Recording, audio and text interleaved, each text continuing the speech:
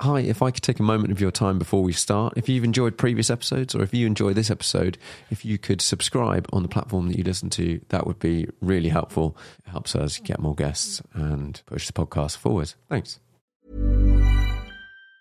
Hey, it's Ryan Reynolds, and I'm here with Keith, co-star of my upcoming film, If, only in theaters May 17th. Do you want to tell people the big news? All right, I'll do it. Sign up now and you'll get unlimited for $15 a month and 6 months of Paramount Plus Essential Plan on us. MintMobile.com/switch. Upfront payment of $45 equivalent to $15 per month. Unlimited over 40 gigabytes per month. Face lower speeds. Videos at 480p. Active Mint customers by 531.24 get 6 months of Paramount Plus Essential Plan. Auto renews after 6 months. Offer ends May 31st, 2024. Separate Paramount Plus registration required. Terms and conditions apply if rated PG. Many of us have those stubborn pounds that seem impossible to lose, no matter how good we eat or how hard we work out. My solution is PlushCare. PlushCare is a leading telehealth provider with doctors who are there for you day and night to partner with you in your weight loss journey. They can prescribe FDA-approved weight loss medications like Wegovy and Zepbound for those who qualify. Plus, they accept most insurance plans. To get started, visit plushcare.com/weight loss. That's plushcare.com/weight loss. Hiring for your small business? If you're not looking for professionals on LinkedIn, you're looking in the wrong place. That's like looking for your car keys in a fish tank.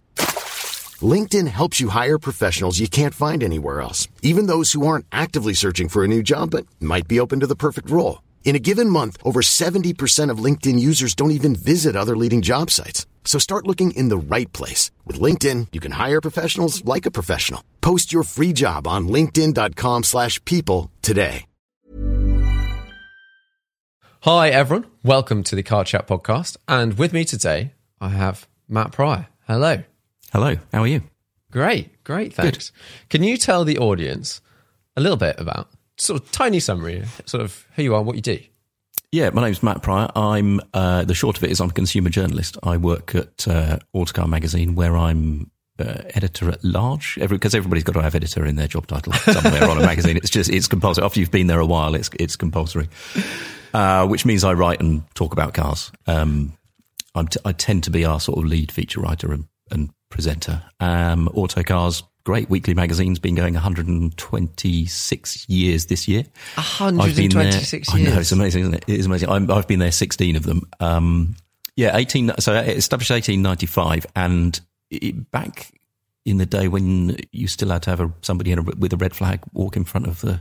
That's when it came out. Walk in front of the car. Yeah. Right. So it was established in the interests of the mechanically propelled carriage. I think is the accurate description, and it's been done every week since then. I think with the exception of a couple of weeks in the 1970s when there were strikes and paper shortages and stuff like that. But it's amazing. It's relentless, but it's great. Is exceptionally impressive. To just keep it going 1 a week, like exactly, yeah, exactly. And I think it started, if I'm right, with the kind of deadlines that we've become used to. Somebody decided, right, we're going to do it, and then published it like 2 or 3 days later, and that was it. It's just it was just into it, and it doesn't stop. So if you like cars, you like talking about cars, you like writing about cars, and you like reporting on the industry, I don't think there's anyone else quite like it. It's mega.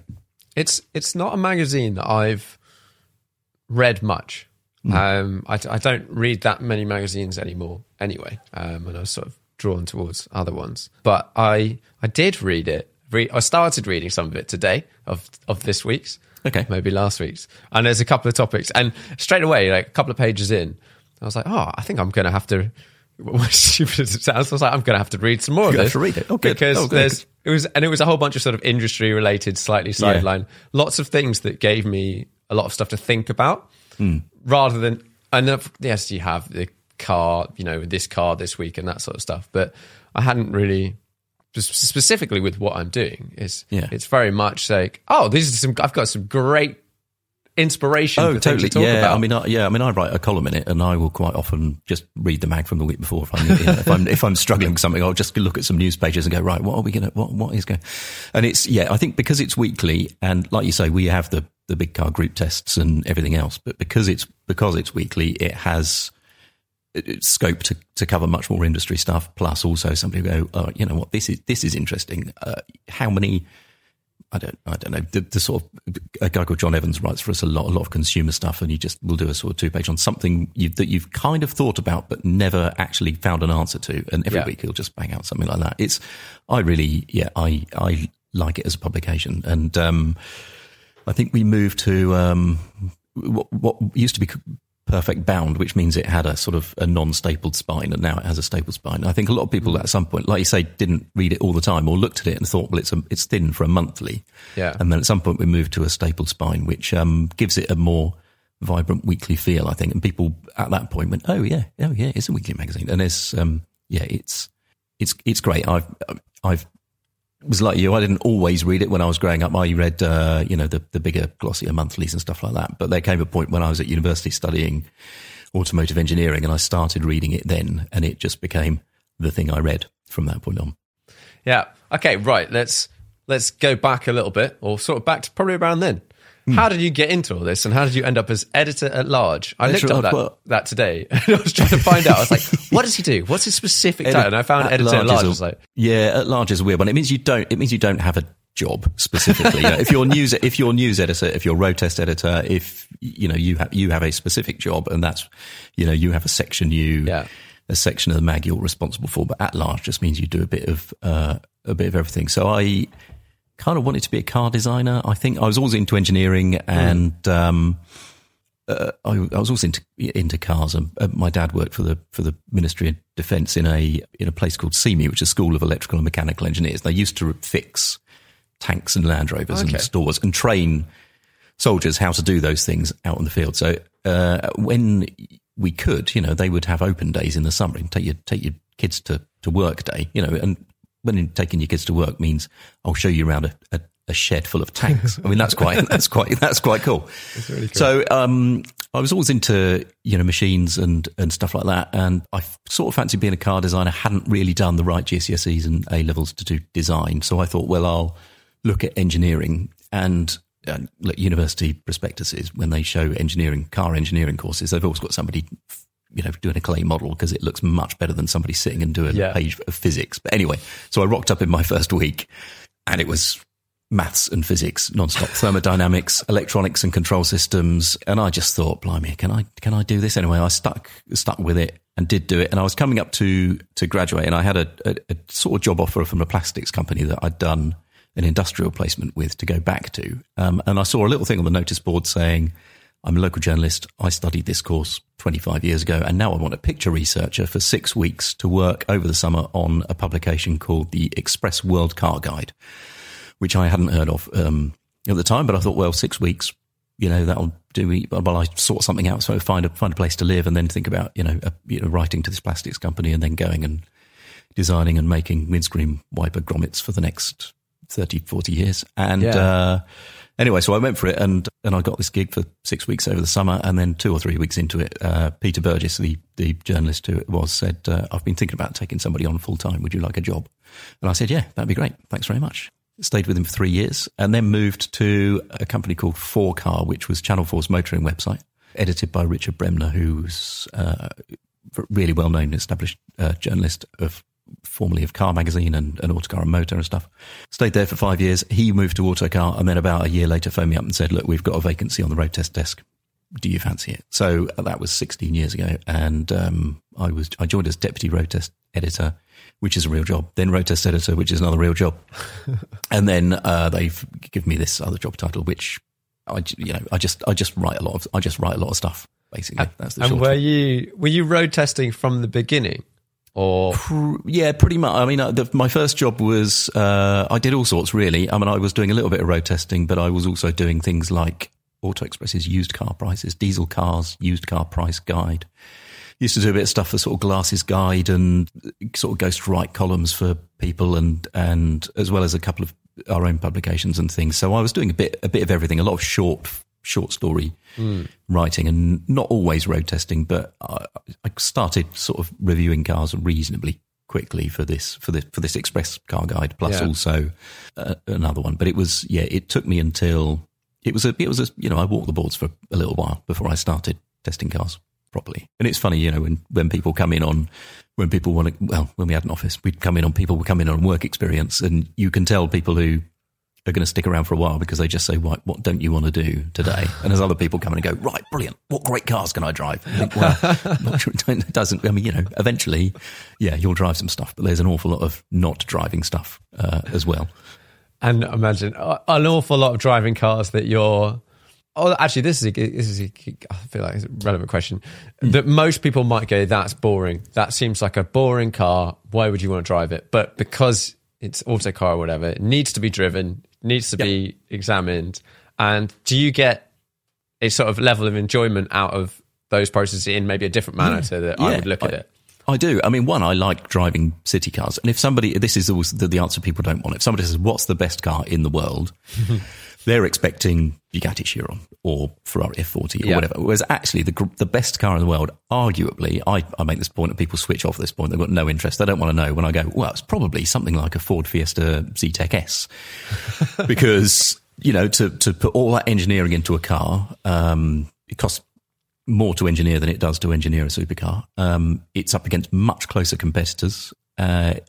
So price is absolutely crucial, and emissions are absolutely crucial, and you'd have to get all of that right and then make it enjoyable and desirable, and do all of that for 14 grand. That's remarkable, and that's the remarkable bit of the industry. And I also think that writing a city car group test is really hard. Writing supercar group tests is easy because they're different and they're exciting. So people just, what are they like to drive? Simple as 2,000 words on a city car group test. They're all within 5 millimeters of length. They're all within £3 on a monthly purchase deal.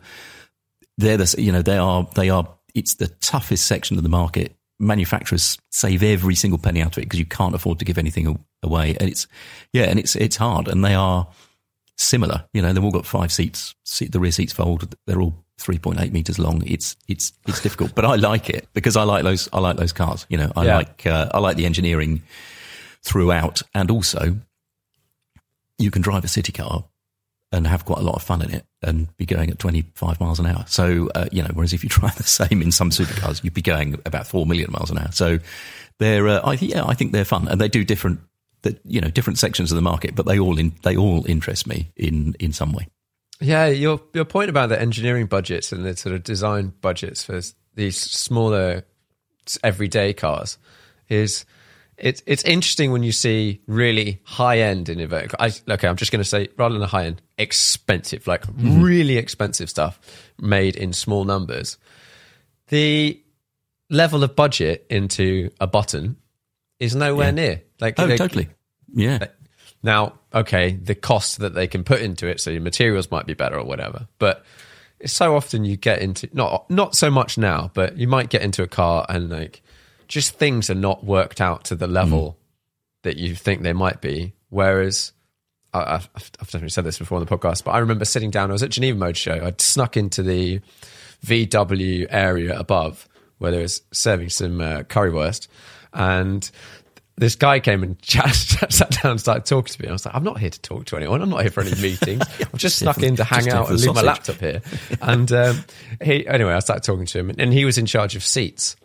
Oh, okay. Premium seats in VW and that sort of thing, products. And I think that's quite an important person in that category. But it just struck me as like, what the hell? There's someone in charge of the division that is seats. Which means how big is the division in seats? Yeah. And also some manufacturers will have that and still buy in seats from Recaro or somebody else. It's immense. And you're right. Like you say, not so much now, but sometimes I've got into low volume cars and you think this is a $100,000 car, but it feels hand finished in a way that is not necessarily good. In some ways that sort of handcrafting is great, but you'd get into, and I think this is where Porsche is, that has been for a while, has been pretty unique in that it manages. It feels special. It feels sort of hand finished, but also the tolerances are absolutely spot on as they are in a mass manufactured. Thing, and I think it's much better when you get in a modern Rolls Royce or Bentley, and the tolerances are fantastic and the finish is fantastic, but it still feels very special. But I don't think that's always been the case with high end, and there are still some high end stuff where it isn't still the case. Have you got any funny road testing stories from back in the day before everything went on social media and whatever? Not so much as there used to be. I mean, we've never done anything like, crikey, the story where two people are at Millbrook and they set the cruise control on the bowl and then climb into the back. So nothing. I mean, fortunately, we kind of missed most of that boat. Social was, I started at Autocar in 2005, and social was starting to be a thing. But it is funny how it plays on what you are prepared to do. On the road, particularly in terms of photos and video and stuff like that. Everybody's a publisher. Everybody's got access to a camera. As I say to a lot of our road testers and stuff, you may as well act as if somebody is filming what you're doing, because there's a very strong chance they are. And and I think the days when people drove more quickly than they should and did things on the road that they shouldn't in the name of testing because they just thought they were, in a quiet spot. I just don't think it happens anymore. And I think ultimately that's probably quite a good thing. If you want to mess around in a car, you go to a test track. Even then there's rules about what you can do and what you can't do, and some places are more liberal than others. But I think it's funny, isn't it? Not everybody likes cars. That's the truth of it. We like them. A lot of people like them. We spend a lot of our time around people who like them. But if you spend any time out on the road, you in nice cars, you very quickly discover that not everybody likes them. Not everybody likes the noise.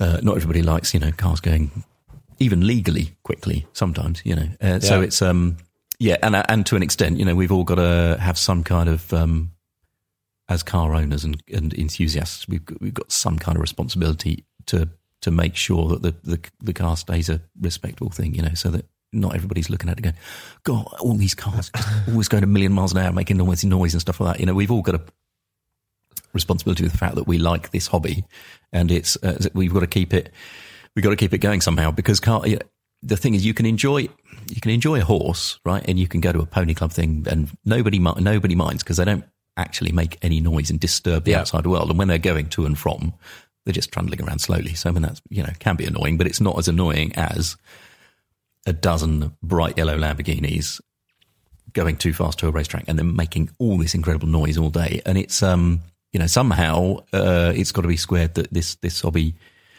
continues. And there's with cars, there's definitely a sort of perception of safety element that if you're not in the car and you have no idea about how in control, out of control, or whatever that person is. And I think people in cars need to, and I need to, I remind myself this every now and then, that like people around you don't know whether like anything about the situation other than what they can see. And if you're the person that's doing like burnouts or whatever, or going 70 miles down the street, like you're an idiot. And people that understand are going to get pissed. Yeah, absolutely. Yeah, it's difficult. I see I don't know I don't know exactly how it's going to go, but as more cars become electrically powered, I do wonder if, and it is hard. You speak to engineers about how they get some of the character back into a car when it's powered by electric motor, given that most electric motors kind of perform in the same way, and they're not very loud. So where do you, if you are Ferrari, crikey, what do you do? How do you do that? And I do wonder if, the market will diverge more than it has. So you have cars more like product design and white goods, and also the hobbyist enthusiast cars that still burn stuff and become, there are more resto mods, there are more old cars, and that becomes a hobby. And I want to be able to I'll report on both, and I quite like these from an engineering standpoint, but also if I can sort of retain that hobby in a way that is acceptable to people. Yeah. And then maybe some of the heat goes off the car, because as soon as you hear about any reports into the environment or safety or something else, road cars is the, it bears the they get hammered, don't they? Yeah, they do. Yeah, they do. And the industry's not perfect by any means. Volkswagen's diesel thing shows that, but by and large, I think the car has changed the world for the better, which is why I like them in the first place. I think it doesn't matter where you are in the world, the car has improved to some extent your life, because it has enabled people to travel more easily and do all the fantastic things that, you know, we've been able to do when we see each other, and, you know, and work together and create everything from medicines, you know, through to buildings, through to new technologies, and, you know, people. It's democratized people getting around quickly, and you know, that's a great thing. So we've just got to, you know, the industry's just got to find a way that it can do that more soundly. Yeah, with your literally more sound. So with your experience of electric cars, now I'm in so, like, I go different ways on electric cars all the time, and I'm all for doing everything we can to save the planet. Like, I think this is a very good thing, but also you need to see all the sides of everything, and whatever avenue that is, I'm not going to suddenly turn around and go, it's got to be electric cars. If there's other options that are better, we should do all of the things. But in your experience of driving electric cars so far, I saw, now this will come out in a couple of weeks' time, so it will be a bit more delayed, but I've seen you drove the rear-wheel drive Taycan recently, the base model. How do you find electric cars in terms of fun? Not as much fun as internally combusted cars generally. I think probably still the most fun electric car, apart from a Nissan Leaf with plastic back tyres, which was fun for hilarious reasons. I think the most fun I've had in a battery electric vehicle is probably the original Tesla Roadster, which is 2008, 2009, because it was still like, you know, it felt like a very heavy Lotus Elise, because that's, you know, effectively what it was. And it also had at that point, I think we had a 150 mile range outfit, something like that. So you could take it to somewhere and do something useful.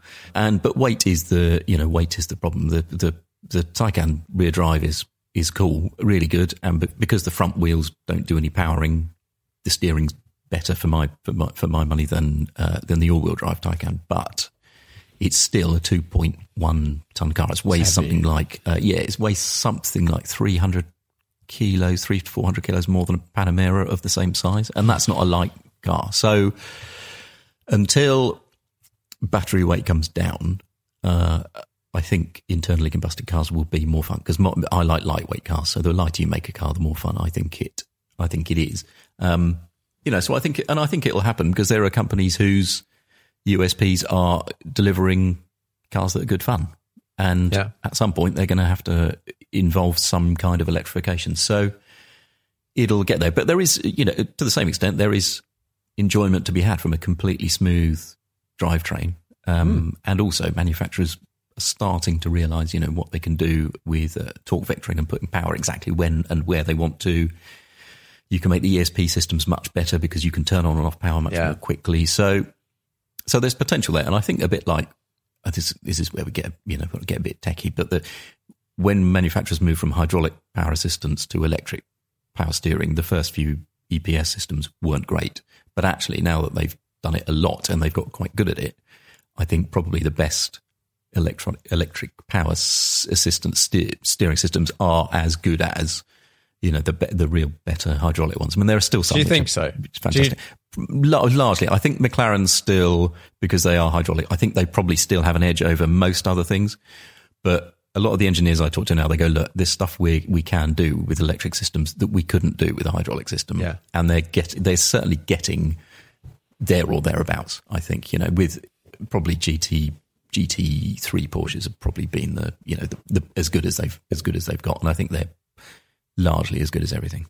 Yeah, it's that one. They're definitely getting better and better and better and better. But it's difficult, because you can't compare like for like.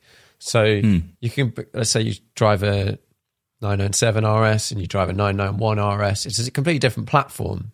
And then you've also got the electric steering. So you can't compare the two straight back to back, which is a pity.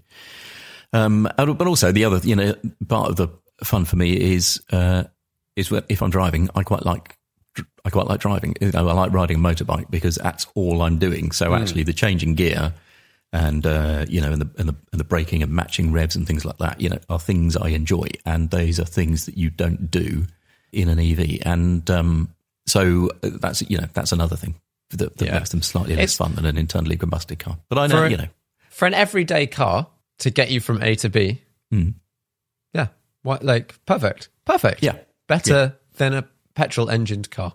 Oh, totally. Yeah, totally. Because also, if you have, I know not everybody does, I think only sort of just over, it's like 55% of people can charge a car at home overnight. But the fact is, if your car is plugged in and you just want it to the right temperature when you get in the morning, I mean, that's great. That's a, you know, there are real advantages to them. I mean, there are drawbacks too, but there are real advantages from a user perspective to them. And I see the appeal of that. I see the appeal of that a lot. A weird topic that I picked up from Autocar when I was reading it this week. Currently in cities, we have, or in London specifically, we have like an ultra low emission zone, and that's going to expand, and, you know, trying to remove particulates from the air because everyone's getting ill and dying, which is actually happening. But the article, forgive me, I can't remember who it was by. One of the points that came up, it was looking at life cycle of cars. A life cycle costs of electric cars versus that, and that's a whole topic on itself. But a particular point that he brought up that I didn't know about was a significant portion. Now, when you start to get down to the 100 grams per kilometre or below of that, is tyres. Yeah, and rubber and also brake dust. But tyres is a huge issue. We did report actually recently on some company that has just is developing a thing that would catch the particulates from your tyres as you drive. But it is a problem, and I wonder if it's a bigger problem now than it used to be when tyres were pretty hard and lasted 40,000 miles, and cars were a lot lighter and everything else. Yeah, and they were a lot lighter. So now you're putting, like you say, 2 tons of EV on the road on, you know, reasonable performance tyres because it needs decent tyres to stop and go and steer properly. It is. There's always something, isn't there? Do you know what I mean? Every time you make a move, you discover something else, and you'll eventually get there. That was a crazy one. That fact, and then they put a number on it. It was like 500 kilos is 20% worse in terms of the emissions from your tyres. Like, even the concept that your tyres are emitting stuff just seems weird, but it makes sense. They're breaking down particles going in the air or whatever. But just it's all very complicated. But right, let's sidestep the electric stuff for a bit. Okay. The rise of the retro mod. Resto mod. Well, either or, but resto mod. Modified, you know, older stuff. Restored, yeah. How do you feel about that versus modern supercars going forward? Cool, blimey. I like resto mod. I like them very much. And there are some which are really, really good fun. But I'm also... there are some supercars that I really like very much too. So, I mean, the nice thing, I think there's a place for both. If I wrote out my dream car collection, I suspect I would have more old cars with decent mechanicals than I would have new supercars. My favourite new supercar is probably a Ferrari F8.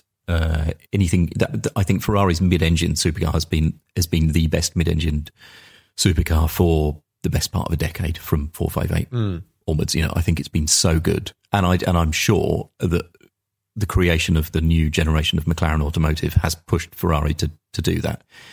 And although not all of my colleagues agree, if you put the McLaren and the Ferrari of the competitors together, all the way through the last decade, the Ferrari has been a little bit ahead for me, just because of the way it corners.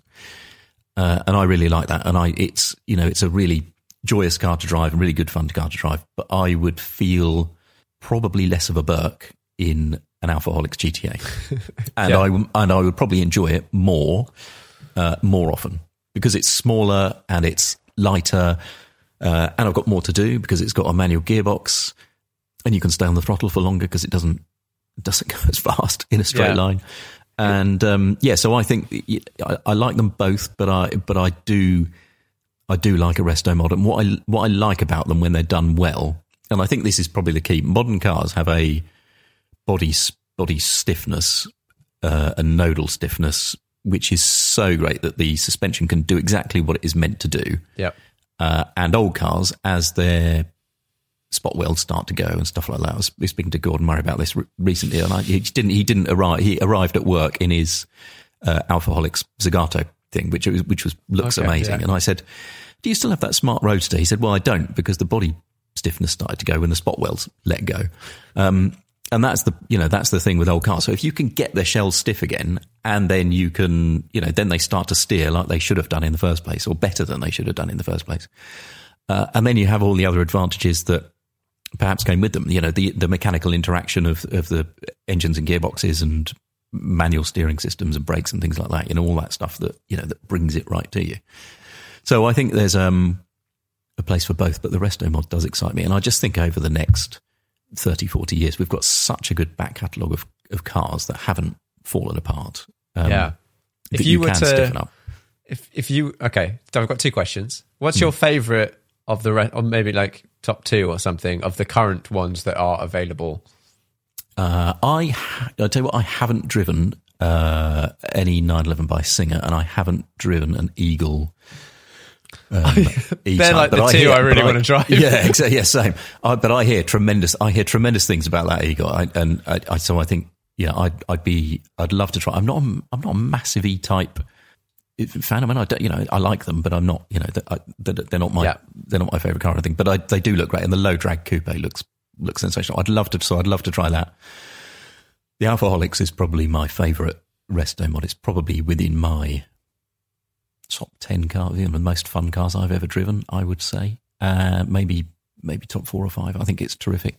And I'd really like a sort of Resto modded muscle car of some kind. I don't know what. I'm not that fussed about muscle cars, but just something that's got some kind of old school, loud, grumpy engine in it, but also has some semblance of body stiffness and brakes and stuff like that. That would excite me, and I'd be quite happy that if somebody said, "There's your 2-car garage, sort of low riding muscle car," and an Alphaholics GTA, I'd be well pleased. Yeah, that would be pretty cool. I find it funny. Every now and then I'll go be with someone and we'll go out in some old car or whatever, and I can never get over shit brakes. It's one of those things that of all the things, I can never ever get in any car that's got awful brakes and go, no, that's character. It's not, because it's really dangerous. Exactly. No, exactly. Yeah, exactly. I've got a 73 Volkswagen Beetle, which is in sort of Baja Bug spec, which is quite cool. So it rides quite high, but it's terrible. It is the worst car I've ever driven. That's no exaggeration. It's appalling, and the brakes are one of it. I do want to make it better. I thought it would be like a cut price Ariel Nomad or something, but it's just shocking. It's appalling. So, but it's on my list of things, quite a long list of things to do, which is sort it out, because people do still race and rally them and stuff like that. And I think the body is quite stiff because it's got a cage in it, and so the steering isn't terrible apart from the 20-year-old remolds that are still on it. But anyway, it's on my list of things to sort out. But yes, I agree. You just want something to go and stop, but I still want to retain the interaction and the size, and the size and the character, and because you've got an old 911, haven't you? Yes, which presumably does that sort of thing, doesn't it? It does it perfectly, and I think with anyone, you have something for a while and you start thinking how you might change it or whatever, or being stuck at home for ages. And the thing that I took it out the other day just to do some mundane stuff. I had to go to the shop or whatever, and it just fired back into my mind how great being in something kind of old, small. You got to pump the throttle pedal before you start it up to get a bit of fuel going and all that sort of stuff. All those things. Yeah, okay, maybe I wouldn't want to do 50,000 miles in one go in it, but go down to the pub, do the odd road trip. It's just, you get so much more out of the in-between A and B. Yes, exactly. And what else are you doing? That's the other thing. Until cars can drive themselves, and that is, who knows how far that is away. It's a long time away.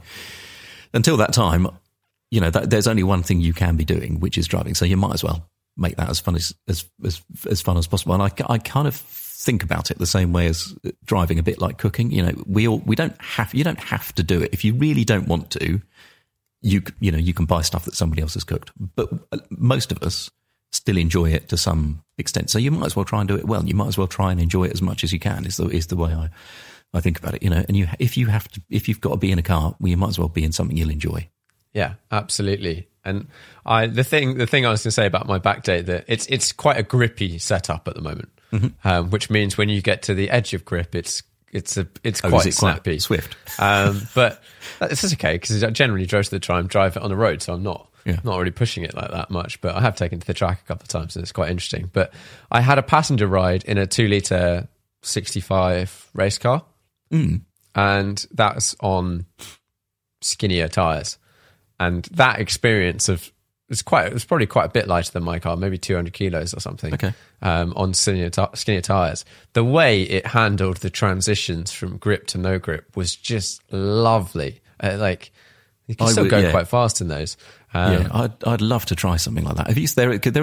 There is brilliant onboard footage of one racing at Spa, isn't there? Where every time, just as it turns into the corner, it's already on the lock. And yes, it's like a Belgian guy. Yeah, exactly. And I saw a clip yesterday of a 2-litre, maybe one of Tuthill's 2-litre Cup cars or something, just being, you know, just coming down into the into the dip before Eau Rouge and stuff, and it just being totally backed, you know, just as it steers, just goes onto lock. And I'd love to have a go in that. I think that could well be, if you said, you know, what's your ideal resto mod, something like that. Perfect. Yeah, and so this has got me thinking. It's like, well, if I would just possibly want a little bit less grip, because I can't remember. I was talking to someone recently, and it was like, in a 2-car garage, like, I could see if it's me, and like, you can only have 2 cars, ignoring specifically what they are. I want one car that's like supremely comfortable, supremely capable, that can just get me from A to B without me really thinking about it too much, just like transport and maybe sound good in the process or whatever. Yeah. The other car, I kind of want it to be a bit difficult to drive, like not have tons of grip, make great noises, all that sort of stuff, look cool. But like, everything needs to be kind of a bit difficult, because that's when you start to enjoy it. Like, but in terms, I think so. I don't want to break down any of that stuff, but just navigating a wet corner becomes a bit more interesting. Yeah, exactly. Yeah, and I wrote this the other day and got told on Twitter that I was wrong by a lot of people. My favourite, even though it's just my favourite car of the last decade. You're wrong. My favourite car. That's not your favourite car. Well, all right. Okay, fine. All right. He's the Toyota GT86 and Subaru BRZ combo. I just really like them. I think, you know, there are faster cars, there are more comfortable cars, there are more fun cars, arguably. There are better cars, but I like the fact that full of fuel, it weighs 1,230 kilos, runs on 215 section tyres, is a manual, naturally aspirated, 53% weight distribution to the front, and it's small.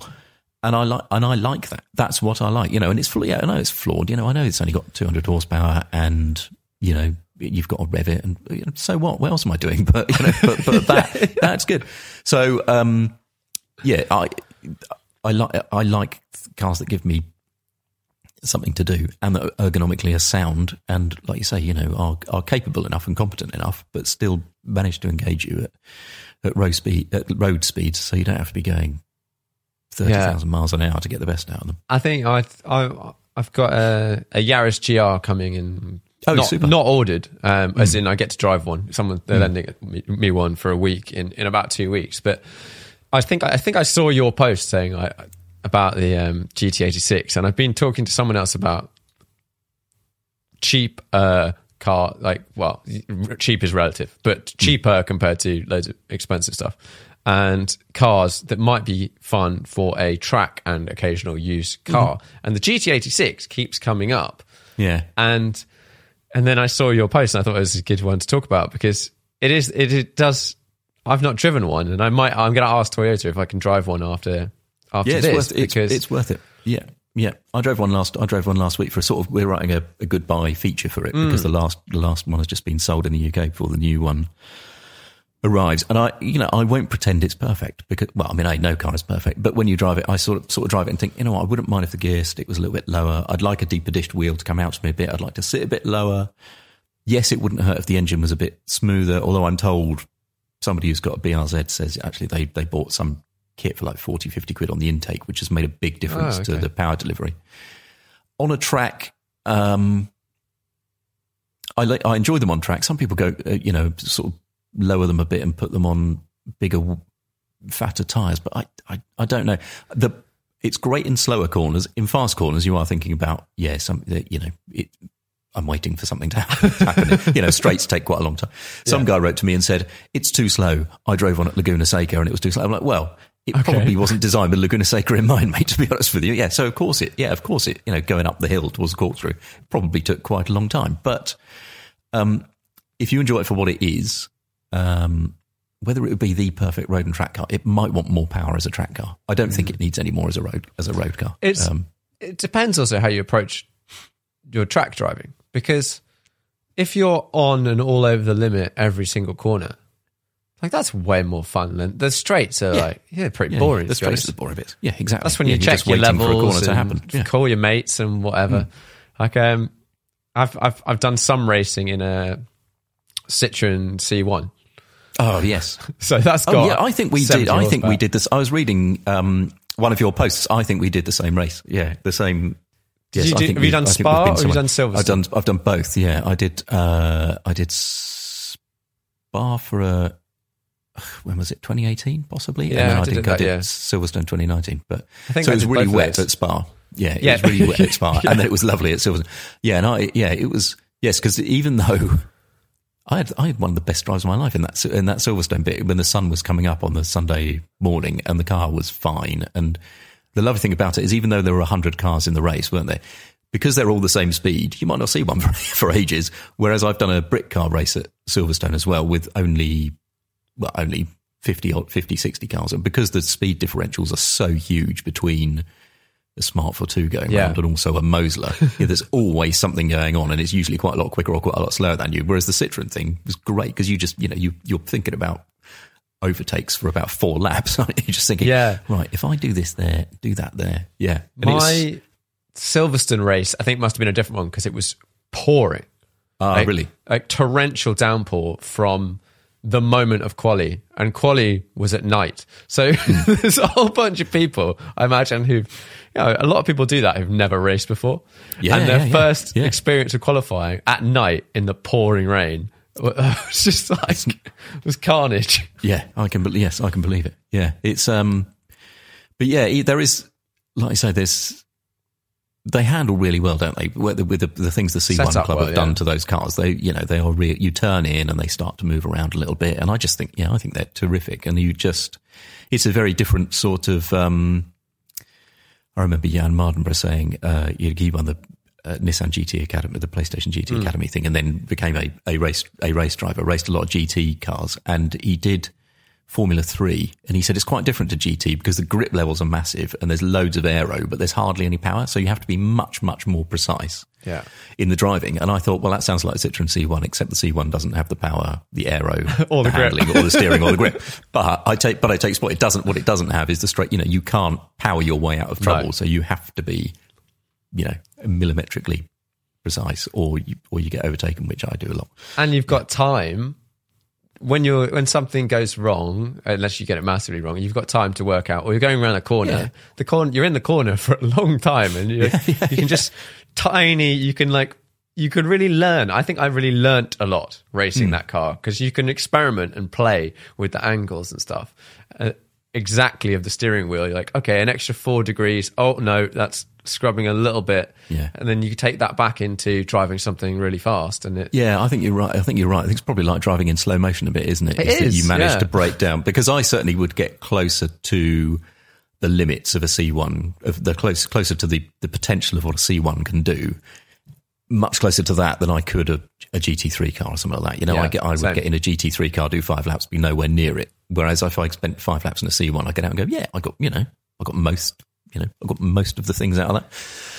It's a bit like, maybe it's a bit like, I think Clarkson wrote this in the early 90s in Performance Car. It's a bit like playing tennis. If you play somebody really good, you'll just get caned. Whereas actually, if you play somebody at your level, you'll have a great game. And Yeah, my level is not single seaters and GT3 cars and stuff like that. My level is much lower, where I have a much more fun and get much closer to it. And I think the closer you can be to a car's limits and enjoy it, the more fun you get out of it, I think. 100% on road, on track, or whatever. And I think those do diverge significantly the more you add a sort of prototypey aero element to it. Like the difference between, in the C1s, it's amazing how slow some people can go. Like it's surprising, isn't it? 45 seconds off pace or something. Yeah. But you get in it and you might be like, you think you've absolutely nailed it. You're quicker than most people. And then someone who's like a legit pro gets in and they're still 2 seconds faster. And you're like, I don't understand. Yeah, where does that come from? That's what it's tiny, tiny, tiny. And the laps are like 4 minutes or something. Anyway. Exactly. So the Spa lap was amazing, isn't it? Yeah. But a prototype, like a P2 car or something, you're going to be, if you're pretty good, you could still be 10 seconds off. You could be 6, something like that off a pro pace, because those tiny bits mean a lot more. Yeah, totally. Yeah, and I don't know where that comes. From. That's the other thing. Is it quite? Sometimes I'll drive that thing, something really quick, and think, yeah, I've gone quite fast in that, but I don't know where the rest of it. So, and then somebody will say, well, here's your lap time, and here's our professional driver's lap time. And you think, I could spend all the time in the world in this car, and I would never make it. I would never make up that time. And that's crazy. Constant frustration, isn't it? Of just not, driving a lot, driving on track a lot, and still being relatively that bad at it. No, that's something I've had quite a bit of instruction over the years, and it's an ongoing process. And I drive a Radical every now and then. And do you race that, or do you tend to do? I have done test sessions. I raced the SR1, so the little one. Yeah, okay. I did 2 seasons of that. And then I've done a couple of races in the 3, but I'm not up to the pace that I want to be. I want to be able to set like top 5 quali time or something. And until I can do a lap within that pace, I'm not that interested in racing that car. Oh, okay.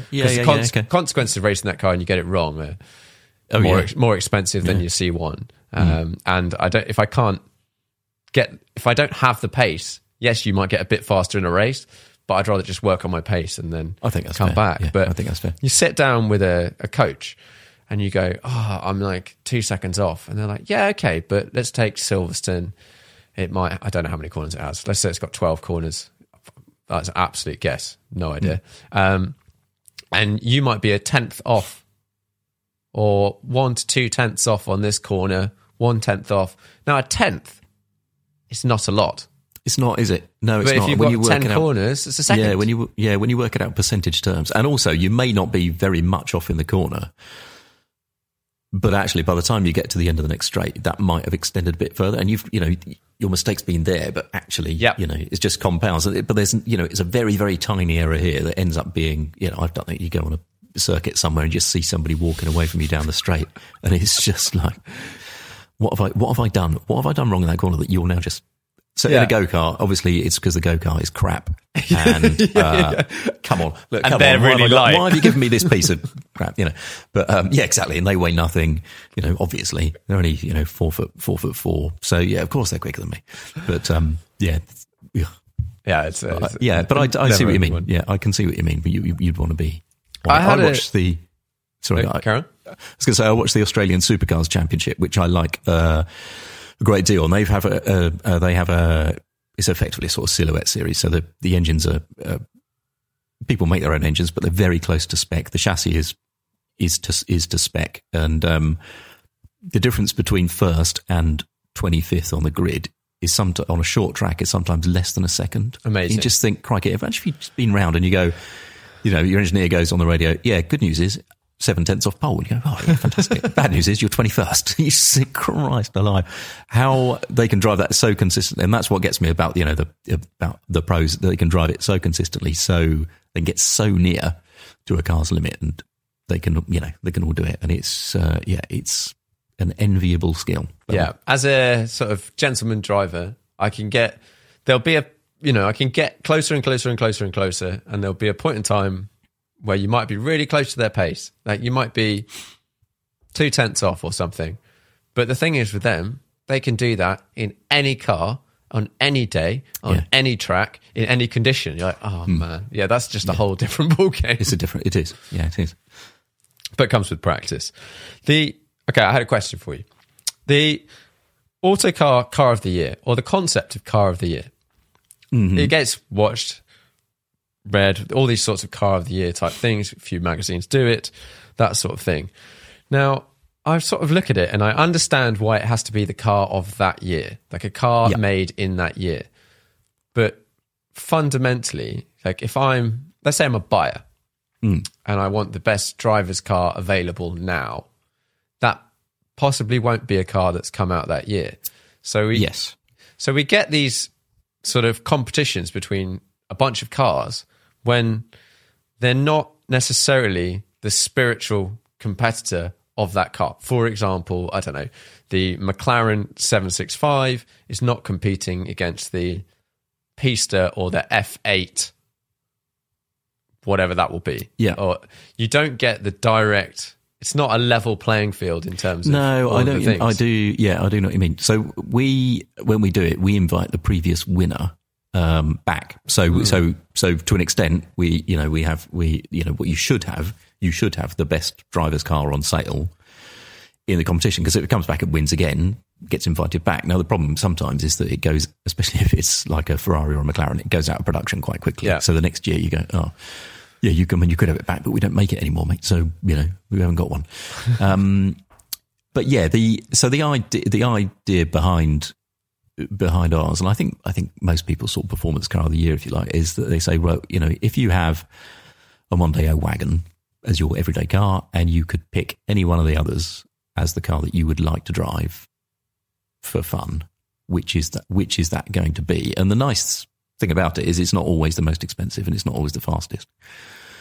So we have the Ariel Atom 4 win our contest, and it almost feels like a slightly unfair competition sometimes, because you get in the Atom and all you're doing is driving and it weighs 550 kilos. How does a Porsche 911 Turbo S compete with that? And I do take your point, but the nice thing about deciding on a driver's car is that I think it can transcend those barriers and those boundaries. And at some point during the year, we will have tested that new M2 or 765 or whatever against its level competitors. So, but I think it feels worth doing. It feels one of those things that feels worth doing. And weirdly, they don't all those features don't always sell magazines. I know we're not the only ones to discover. If you put them front and center on the cover, I think it used to be different. I mean, we've been doing that for what we call Britain's Best Driver's Car, which sometimes was called Handling Day because it focused on vehicle handling at some point. We've been doing it for over 30 years, and it used to be, one of the biggest selling issues. But I think maybe there's a kind of supercar tiredness and stuff like that in the readership. I know a lot of mags, if they put it front and center on the cover, it's not going to be necessarily a big selling mag. But it still feels like it's worth doing for us, and it's a worthwhile exercise because you find out a lot about cars very quickly, and you can tell the reader basically a lot about the best cars that have been launched that year. Yeah, quite quickly. Have you had any resto mods in it? Not yet. No, I don't think so. No, we haven't. We've done sort of. It hasn't occurred to us, but it is an interesting thought, because I suspect if we had an Alphaholics GTA arm in, it would have done really well, and that Cyan Racing thing would have done really well as well. So yes, so maybe we will. But deciding on when it's new and how new it is, and whether it's new enough, and whether it's available in sufficient sort of quantities, because we don't. Is that part of the? Well, I mean, it's not a definite criteria, but I think it's on somebody. It would be in the back of somebody's mind if somebody said, "Well, how about we invite along?" Oh, I don't know, a Global Motors thingamabob. They're going to make one of them. Yeah. And they're £1.5 million. You think, do you want to, do we put that in? Because I don't know. Valid. I think it depends. Yeah. I think it's sort of, it depends slightly on the credibility of the company and so on and so forth. You could also flip that one though sometimes and go, not Pistas, because there was quite a few of them, but if you now want a GT3, you want a GT3 RS, a Touring, something like that, if you don't buy it secondhand, it's very, very, very hard. Yes, it is. Yeah, and it's we certainly have had that. We've had that conversation about, especially when if I think about probably McLaren wise, I think when you say, I think the 600 LT might have won our contest a couple of years ago, and then the next year comes along and you can't buy it anymore. So do you have that? And I think how it came about, they said, well, we don't, but we've introduced the Spider since. So why don't you put that in? Yeah. So yes, and when we had the similar with a Ferrari, I think probably actually the 488 or possibly the Pista, which one, and then it wasn't on sale the next year. So what do you bring along? It is a discussion point, certainly. Yeah, and it's only testing cars, isn't it? It's only exactly, cars. and as you said, telling stories, so it's so it's fine. And as you mentioned, you do put these cars against each other at other points in time. Yeah, generally, yeah. I wanted to do just this might be a quick fire. If you were picking a car from these categories, what would you buy? And I'm going to ignore the usual thing of it has to be a new, currently on sale. Oh, okay. I'll maybe say within the last. Yeah, no, actually, no. I'm going to ignore the new, currently on sale. So ever, but it's a similar sort of price brackets. Okay. So available now, as in you could go and buy one second hand, and it would fit within this price bracket. Okay. The first one doesn't actually have a price bracket, so that's not very helpful. But if you were going to buy a hot hatch right now, which one would you buy? It'd probably be a GR Yaris, I think. Ooh. Right now. Yeah. And would you take it? Would you call it a rally replica? That's the thing. I think it fits in the hot hatch. Or could I go and buy? Who is it? Tolman, who's remaking those Lotus Sunbeams. Oh, I've not seen that. Oh, they was a bit of a soft spot for the Talbot Lotus Sunbeam, and I think there's a place now which is doing basically a sort of resto modi kind of version of it. Technically a hot hatchback, but it's rear wheel drive. So even better. That'd be pretty fun. That looks quite fun. That's pretty cool. Yeah, it's cool. Yeah, it's cool, isn't it? But yeah, I think on sale, GR Yaris is the car at the moment. I think really, yeah. Right, family wagon. I'm sort of thinking 3 Series A4. Yeah, that sort of category, not probably a 3 Series, maybe not brand new. I'll tell you what, if I can just go out, is the Bangle era 550i, because that was a great engine, much longer range than an M5 and a much better gearbox than an M5, and actually as enjoyable pretty much.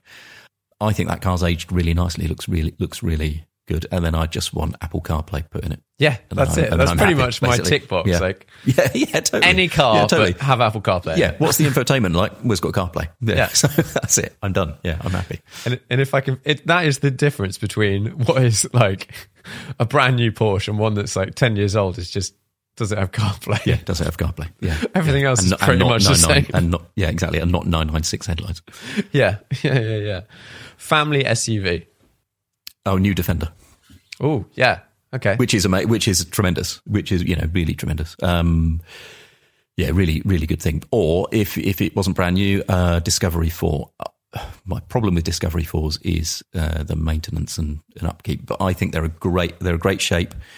They've aged terrifically, and they get everything right that you should have in an A. They can tow 3.5 tons, but they've got square sides, massive windows, big mirrors, so you can see them and place them on road and off really easily. They're so refined. The driving position's fantastic. They're just, they're a stellar car. And I think if somebody said, you can go out tomorrow and buy a big collection of cars, I'd spend quite a lot of time driving around in a Discovery 4. But I know a lot of people who've had them, and some people go, no problems with my Discovery 4 at all, been perfect. And other people go, oh, it's been a disaster. It's been a nightmare. Yeah. They've just been constantly in and out getting stuff done. But that is, look, you look at reliability surveys. Some manufacturers tend to do very well consistently, and some do not. And occasionally you get like a bad egg. It's just yeah. But I think you get more bad eggs with old Discos than you do with old other stuff. Yeah. Toyota Land Cruisers, for example. I love a Land Cruiser. I think they're terrific. But I've just got a big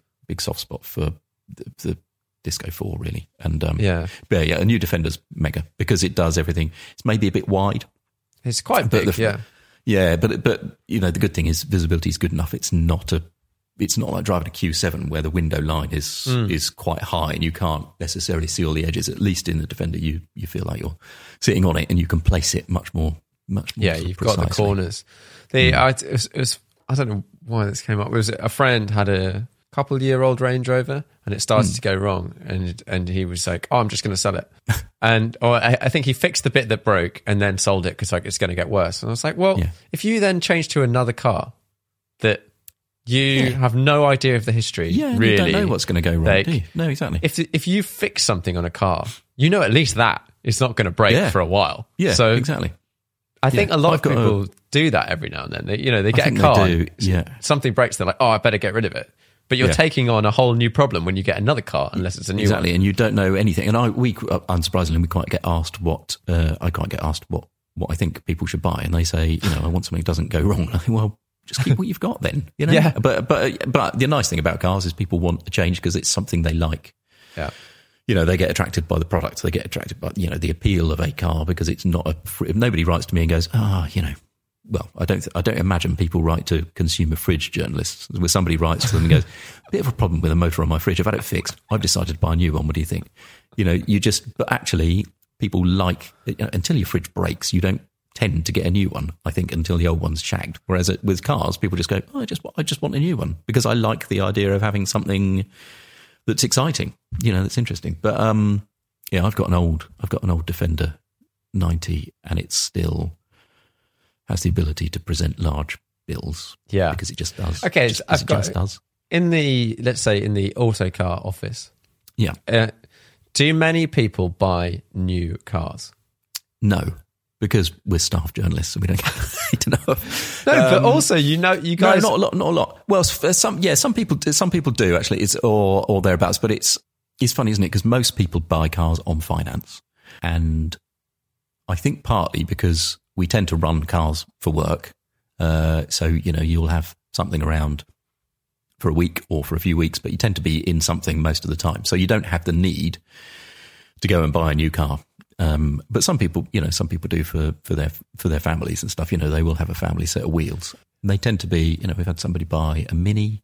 Somebody else has got a Mazda CX-5. So yeah, there are cars around. My point on that was, it's just because I was talking to someone about this, is like new versus nearly new. Like, oh, okay, yeah. Like, as in, like, when I look at cars now, the chance of me buying a sort of like a BMW 4 Series or, something that's sort of general cars-ish, not rare or special or limited or whatever. The chance of me buying something like that new is really, really, really slim. Yeah. Because I think, same here. So expensive. Even if I had a proper job and no other transport, I agree. Much more likely to buy something nearly new.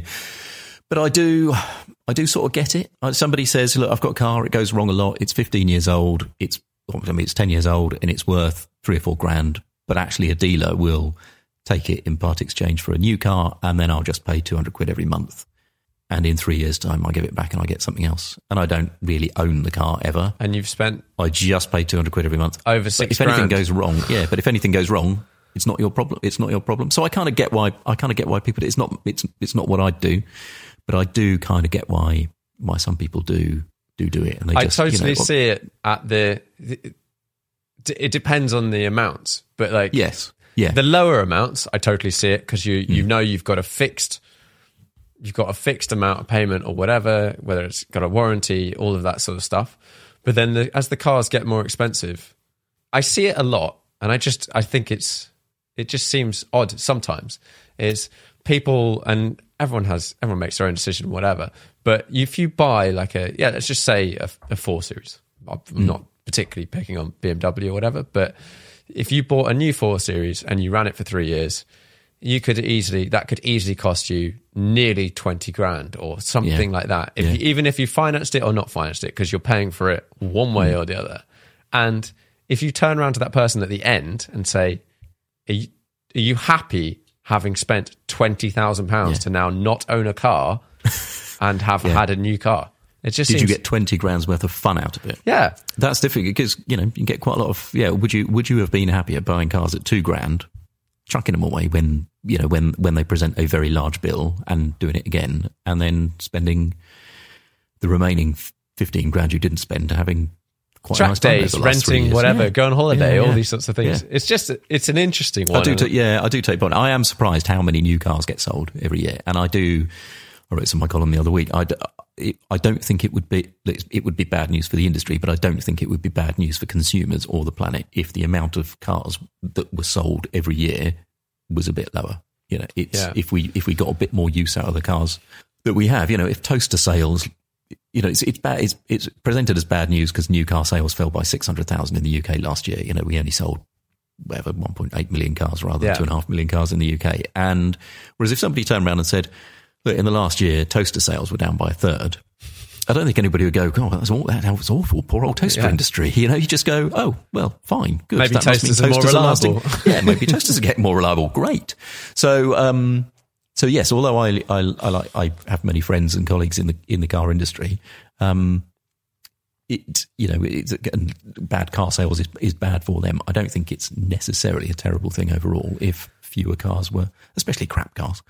Yeah. If fewer of them were sold, you know, if people liked them a bit more, bought something they actually genuinely wanted and kept it. Yeah, it is an interesting one, and it was brought on by. I'm reading this book at the moment. It's about working with your hands and the benefit of like actually doing stuff versus sitting at a computer. And one of the bits they talk about is sort of a bit of history of production. Hey, it's Ryan Reynolds, and I'm here with Keith, co-star of my upcoming film, If, only in theaters May 17th. Do you want to tell people the big news? All right, I'll do it. Sign up now and you'll get unlimited for $15 a month and 6 months of Paramount Plus Essential Plan on us. MintMobile.com/switch. Upfront payment of $45 equivalent to $15 per month. Unlimited over 40 gigabytes per month. Face lower speeds. Videos at 480p. Active Mint customers by 531.24 get 6 months of Paramount Plus Essential Plan. Auto renews after 6 months. Offer ends May 31st, 2024. Separate Paramount Plus registration required. Terms and conditions apply if rated PG. Many of us have those stubborn pounds that seem impossible to lose, no matter how good we eat or how hard we work out. My solution is PlushCare.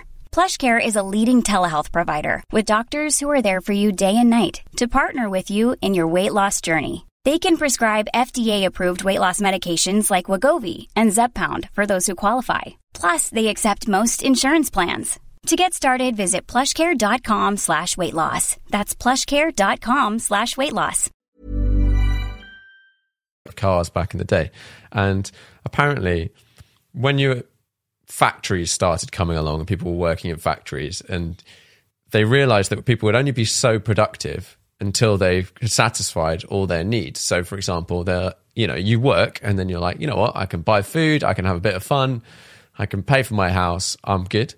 And they realized they hit a point where they couldn't get people to sort of work harder and harder because everyone had satisfied all their needs. Oh, I see. And then, so they flipped it.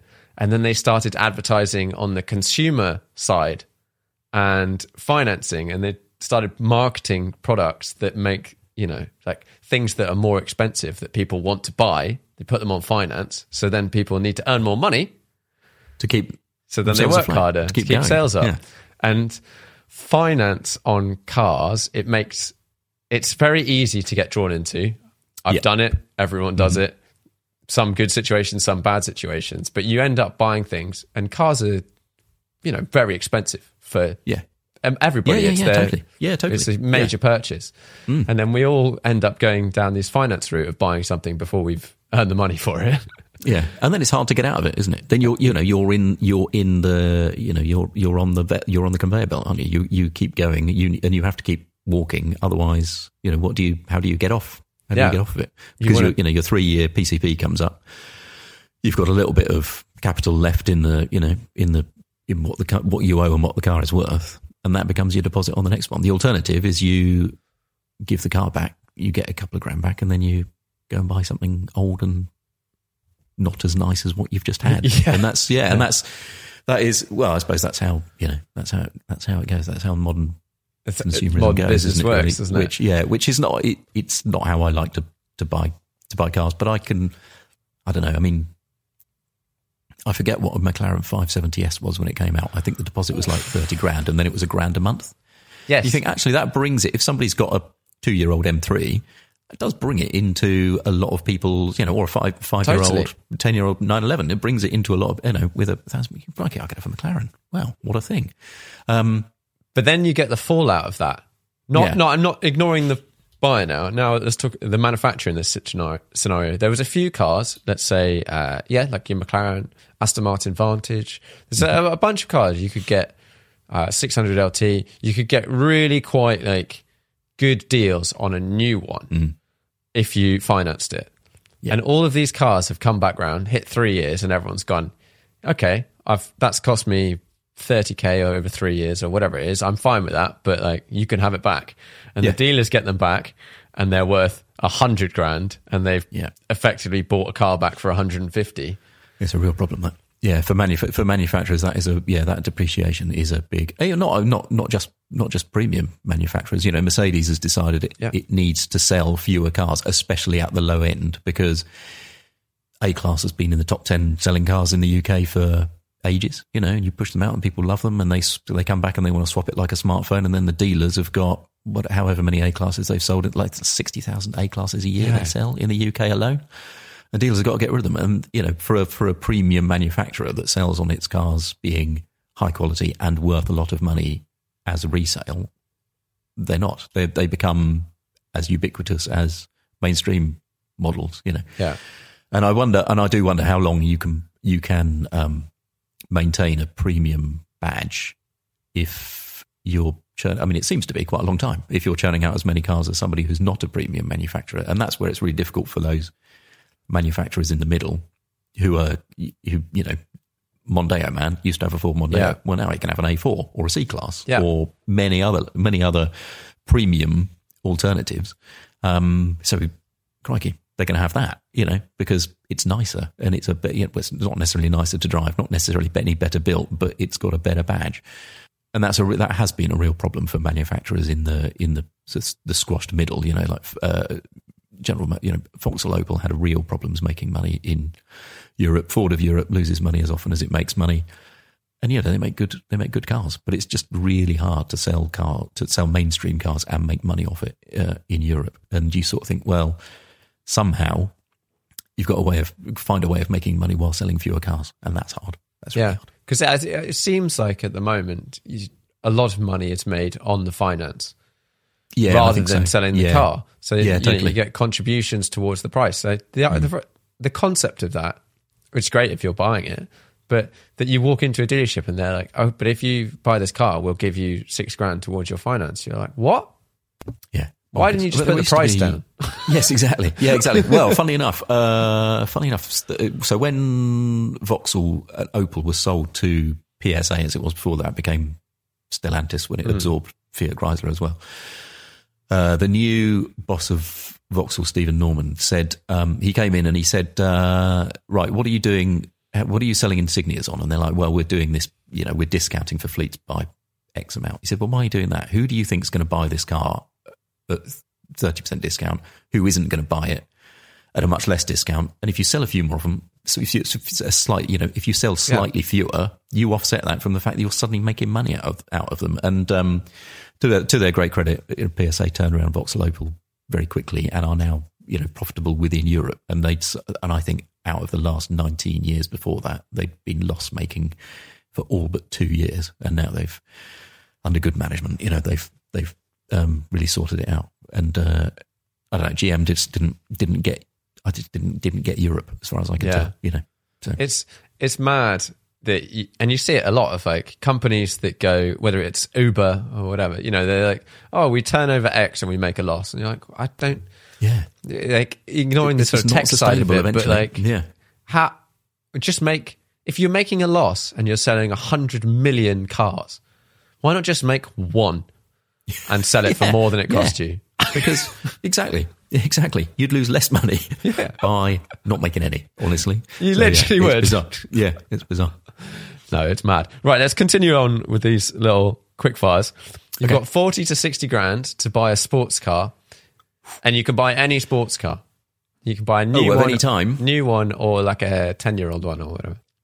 Best sports car that one could buy right now. Right now. You know, Brand new. Auto Trader or whatever. No, you can get it second hand. I'd probably, it'd be quite difficult to look beyond a Porsche 911, wouldn't it really? Maybe Audi R8s would be cool. 40 to 60. And the reason how they say... How expensive are Porsche Cayman R's? Are they under 40? They are... Because they're I mega. think they're just about, yeah. Well, let's call it that. I would go for one of those, or an Ariel Nomad, which I don't know if that counts as your sports car thing. Yeah. Is more fun. Well, in that case, one of those, because that's more fun than I've had in a car for donkey's years. I think they're great. I think they're really terrific.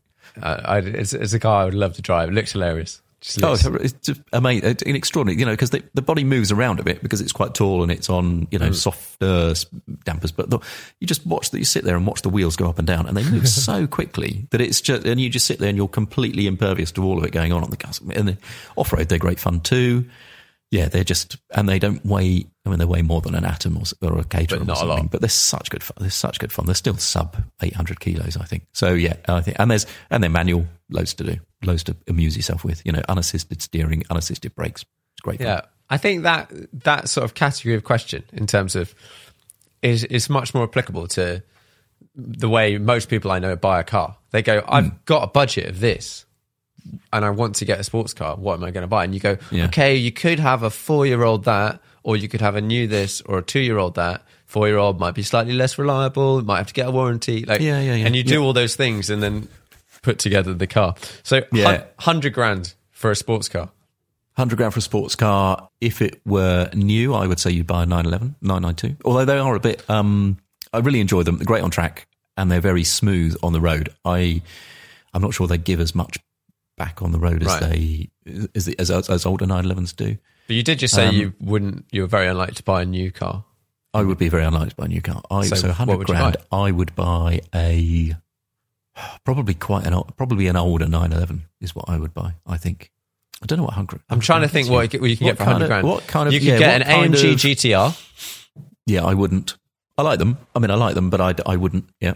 You could have a bunch of Porsches. You could have a 991 turbo.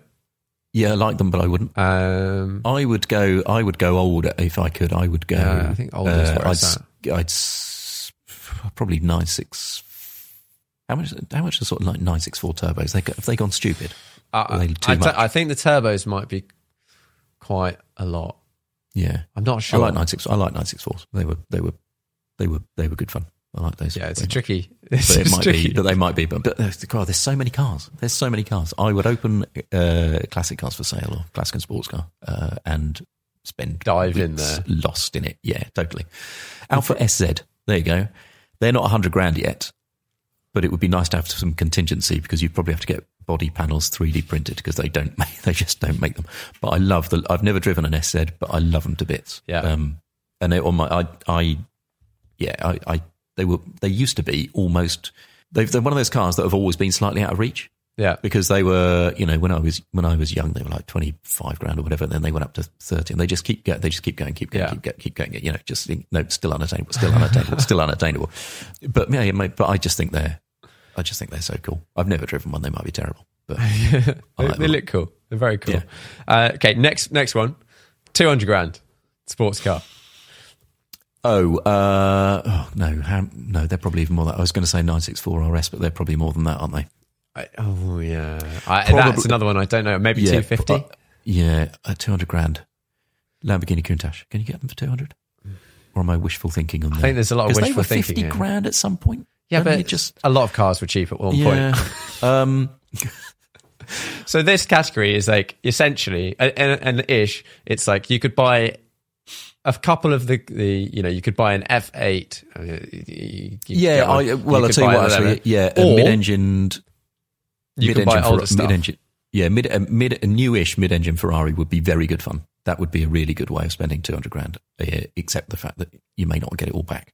Yeah. So you'd want to spend less than 200 grand, I think, on one. But they're terrific. But I would probably look older. You're not far off an 812. I wouldn't. I like them, but I wouldn't. Too much engine, too much wide, too much a great engine, but no, too much for me. Is it a sports car? Yeah, it's a good question. It's a Super car. GT, I suppose, but is it? Yeah, is it? Technically, of course, technically, it's a sports car. You know, it's a V12 Ferrari, of course it is, but it's not what I'd be looking for. It's pretty big, long bonnet. Yeah. Cool thing. Yeah, really cool. Yeah, really cool. And I love that they exist. I like the fact that people own them. I like the fact that people buy them. I think they sound amazing. But I don't know how often I'd really enjoy using it on the road, and it's not a natural track car either, really. You know. Yeah. So my problem with the sort of that price bracket of cars at the moment is the 130 grand 720S. Yeah. It's got like a couple of thousand miles, 130 grand. You're like, it's like to spend so much more and to get the same. Yeah. A terrific car, a really terrific car. And yes, there is it's the epitome of what one chief exec from a different car company described to me as a butcher selling different lengths of the same sausage. And I get it. You know, we did a piece on supercar sales the other day, and a few dealers, you know, it was like McLaren have too many cars that do a very similar thing, and you know, the values do not hold up brilliantly. But like you say, when there's if you can get 720S for 130 grand, that's so much car for that much for that relatively little money. It's a great 130 grand isn't little money, is it? But it's an amazing car. Yeah. I have a friend who owned a 720S that he bought for 170, something like that. So it wasn't new, but I think he sold it for like 130. That's a big hit to take. He was aware, and at the time, but it was a funny WhatsApp group where every now and then we'd just be like, "Oh, we found another one for sale." Crikey! Yeah, I'm sure. Yeah, but he's bought a 765. Aware that they're amazing. I mean, they are astonishing, no question. But they do. Yeah, they drive in some ways like McLaren's. They do have an inherent handling characteristic. I think, you know, most McLarens do, but the 765 is astonishing. So steers brilliantly. If you could go 765 versus there isn't a Ferrari equivalent at the moment. No, but which would you pick? I think I would still have an F8 Tributo, the regular F8 Tributo. I wouldn't go as fast on a track. You know, if you took the lap times, and we've done it when we road tested them and group tested them and things like that. You know, if you take the contemporary McLaren and Ferrari, when they do rival each other directly, I think the McLaren has been quicker every time. But I would have preferred the Ferrari every time because the McLaren steers better, generally rides on the road with flatter and a bit better, but because they fit. I think Ferraris have better throttle response. They have what seems to be a quicker acting gearbox, and because they have an electronically controlled mechanical limited slip diff, they can do stuff that McLarens don't do. The McLarens they can brake steer into a corner, so you can get the car turned that way, and they have sufficient power that they can, you know, straighten themselves on the throttle. But I find maybe it's the way I drive them, but I'm not the only one to say it and think it. Sometimes you find that you're nudging up to the point of understeer and you're starting to push through, and only when the turbos start to spool do you eventually push through it, and then you get a lot of oversteer quite quickly. Whereas the Ferrari, as you turn, it keeps the diff open, and then as soon as you get back on the power, it mechanically starts to liven things up, and they become a lot more agile mid-corner. And I know it's tenths of a degree in terms of the amount of fun difference between the two, but I just like that. It feels to me like each corner is a slightly more blank page in the Ferrari. So that's the way I pretty consistently would go. But I'm not in a majority on my magazine, and possibly not in the business. I think, but you know, but the people I sort of, you know, am in various WhatsApp groups and chat to other journalists, there are a few, and we go, yeah, we know, we're right. Yeah, all of them, they're all wrong, but we actually know. So yes, that's which way I'd go. There's a company putting diffs in McLarens at the moment. Oh, that's interesting. That is interesting. Litchfield's are doing some on some 570s. No, I would like to try that. And apparently this new V6 hybrid does have one, I'm told. So, wow. Although I don't know that's that interesting. For sure, but that's what somebody told me the other week. Rumour mill. Yeah.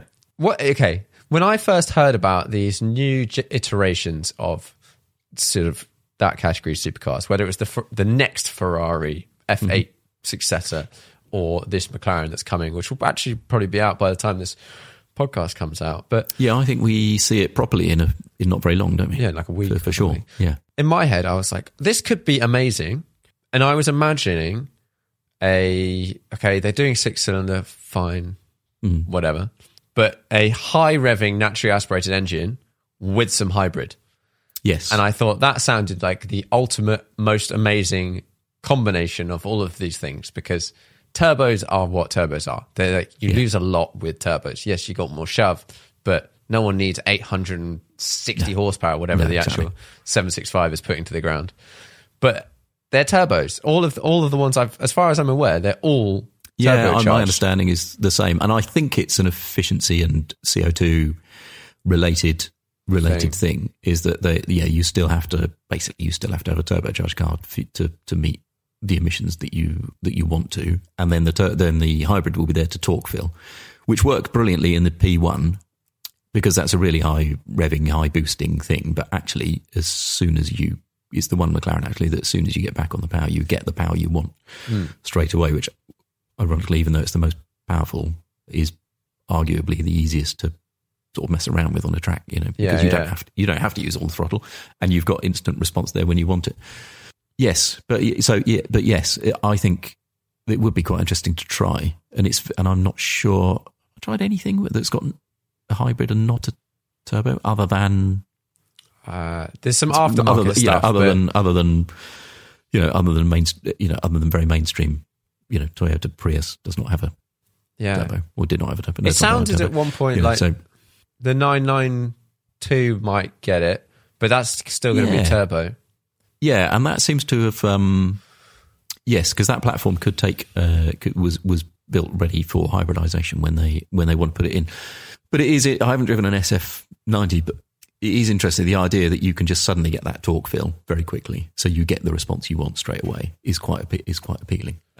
Okay, I'll be interested SF90. to see This is a good topic, because I saw a video that someone in America that got an SF90 and a 765. Now, we know the 765 is not 765. It's more like 865 in real life, but it weighs 1,250 kilos or something like that. The SF90 probably weighs 1,600, it's a guess. Yeah, I mean, maybe on the rest by the time you've got. Yeah, because very possibly. They so often quote dry weight, don't they? And we, when we put them on the scales, when we road test them, they're always quite a lot more than that. So they did and only in America can you seem to get away with this sort of antics, but they went to like an on-ramp to a motorway or something. Yeah, well, why wouldn't you? Yeah, and just did 0 to 150 or something like that in both cars. And the camera's kind of pointed at the sky, so you can see the dash, and that's about it.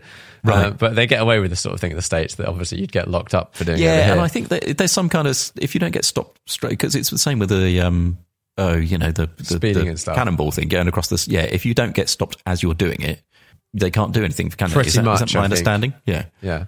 But both the cars, right? I think the SF90 0 to 60 was like 0.1 of a second faster, something like that. But it was like, I think it was like 60 to 130 or 30 or something like that. That sort of middle of the range gap. The LT was like 0.1 of a second faster. Okay. And people buy cars for all sorts of reasons. But as someone who enjoys performance and driving, a car that is the same or quicker, that weighs 1,250 kilos in its rear-wheel drive, versus a car that weighs 400 kilos more four-wheel drive and is as quick. I just don't see in what world you ever picking the SF90. No, I agree. You would pick the lighter one. I would pick the lighter one. It just makes more. Yeah, it just makes more sense. But somehow the world doesn't. Always agree with this, does it? But you're right. I mean, I think lightness keeps giving, doesn't it? That's the thing, because if you can make it lighter, you don't need brakes quite the same size. You don't need an engine quite the same size, and the lighter you go, the lighter, the better off you are. So, and that's the thing. As even sports car manufacturers start to think, well, we need the ability to make our car drive under its own electric steam for a little while, because otherwise we can't sell them in cities, which is where a lot of people, for better or worse, will drive them. That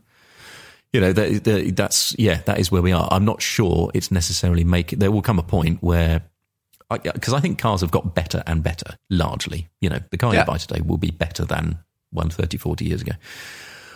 But whether we've reached peak enjoyment in cars is an interesting point, and I don't know. Maybe there is a point of peak fun that we'll go past, and as cars and until batteries get lighter, and the technology gets better, maybe things will get duller for a while. It's a tricky one, because I don't want to be one of those people, and I think I'm not, that says cars are getting worse, and I don't think they are.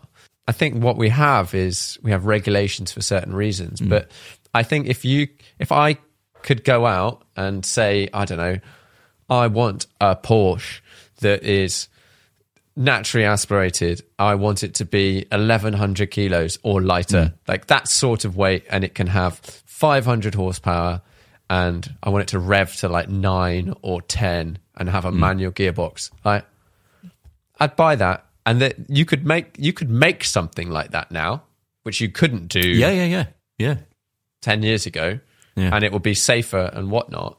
I want to see those cars. That I do, and I wonder if there are enough of us who do want to, do that. If there are enough people like that, and that's my thing, because we've come back to the resto mod. You can do it, and people will, and there will be a big waiting list for those people. And the Gordon Murray T50, has shown that maybe it, if he sells them all, which seems to be doing, maybe it will be a bit of a message to some manufacturers that maybe they don't have to say, here's the new car, it's 10% heavier, it's 10% more powerful, it's 10% extra than the previous one, But it would be a brave manufacturer to do it. How does and can, Ferrari or Porsche turn around and go, great news, we're launching a brand new car, less powerful than the old one. That's a hard place to be. I think it goes against all of it. I think there's scope for, let's say, Ferrari, for example, or McLaren. Let's pick McLaren because they put the same engine in all the cars. Not quite, but pretty much. Yeah, they'll tell you it's definitely very different. Oh, it's very different. It's 80% different. They are changed. They are making you've got your 720S. Let's just say that's the current sort of production-y top one-ish. That you can turn up the boost each year and it can get more and more powerful, and it's the crazy one. But if the one that was in the middle, the 570 and whatever the next one's going to be called, if they did it on that car, and like you said, I think it's a very difficult call for a manufacturer to make. But if they went, you know what, let's make something that is really cool and what real sort of like driver-y people, enthusiastic people want to do. Like a 911 Touring, for example, the manual GT3, I'm sure they sold more PDKs, but they did sell a lot of manuals, and the love for that car is significant. I think if McLaren turned around and made a super light manual transmission car with less horsepower that was lighter, I think they would sell a lot, because they would get all the people that are just like wafting around and going, I could get, and then it's just, you just literally pick a manufacturer and they all make the same car. Like they're different, but they're kind of very similar. Yeah, they do. Yeah, they tend to, and it's a very clever manufacturer who identifies a place where nobody else is, and it doesn't happen that often. The 911 used to sit somewhere where nothing else quite did. I'm not sure it's necessarily true entirely anymore, but yeah, they used to be really, really smart about that. God, wouldn't it be good? It'd be so good. I do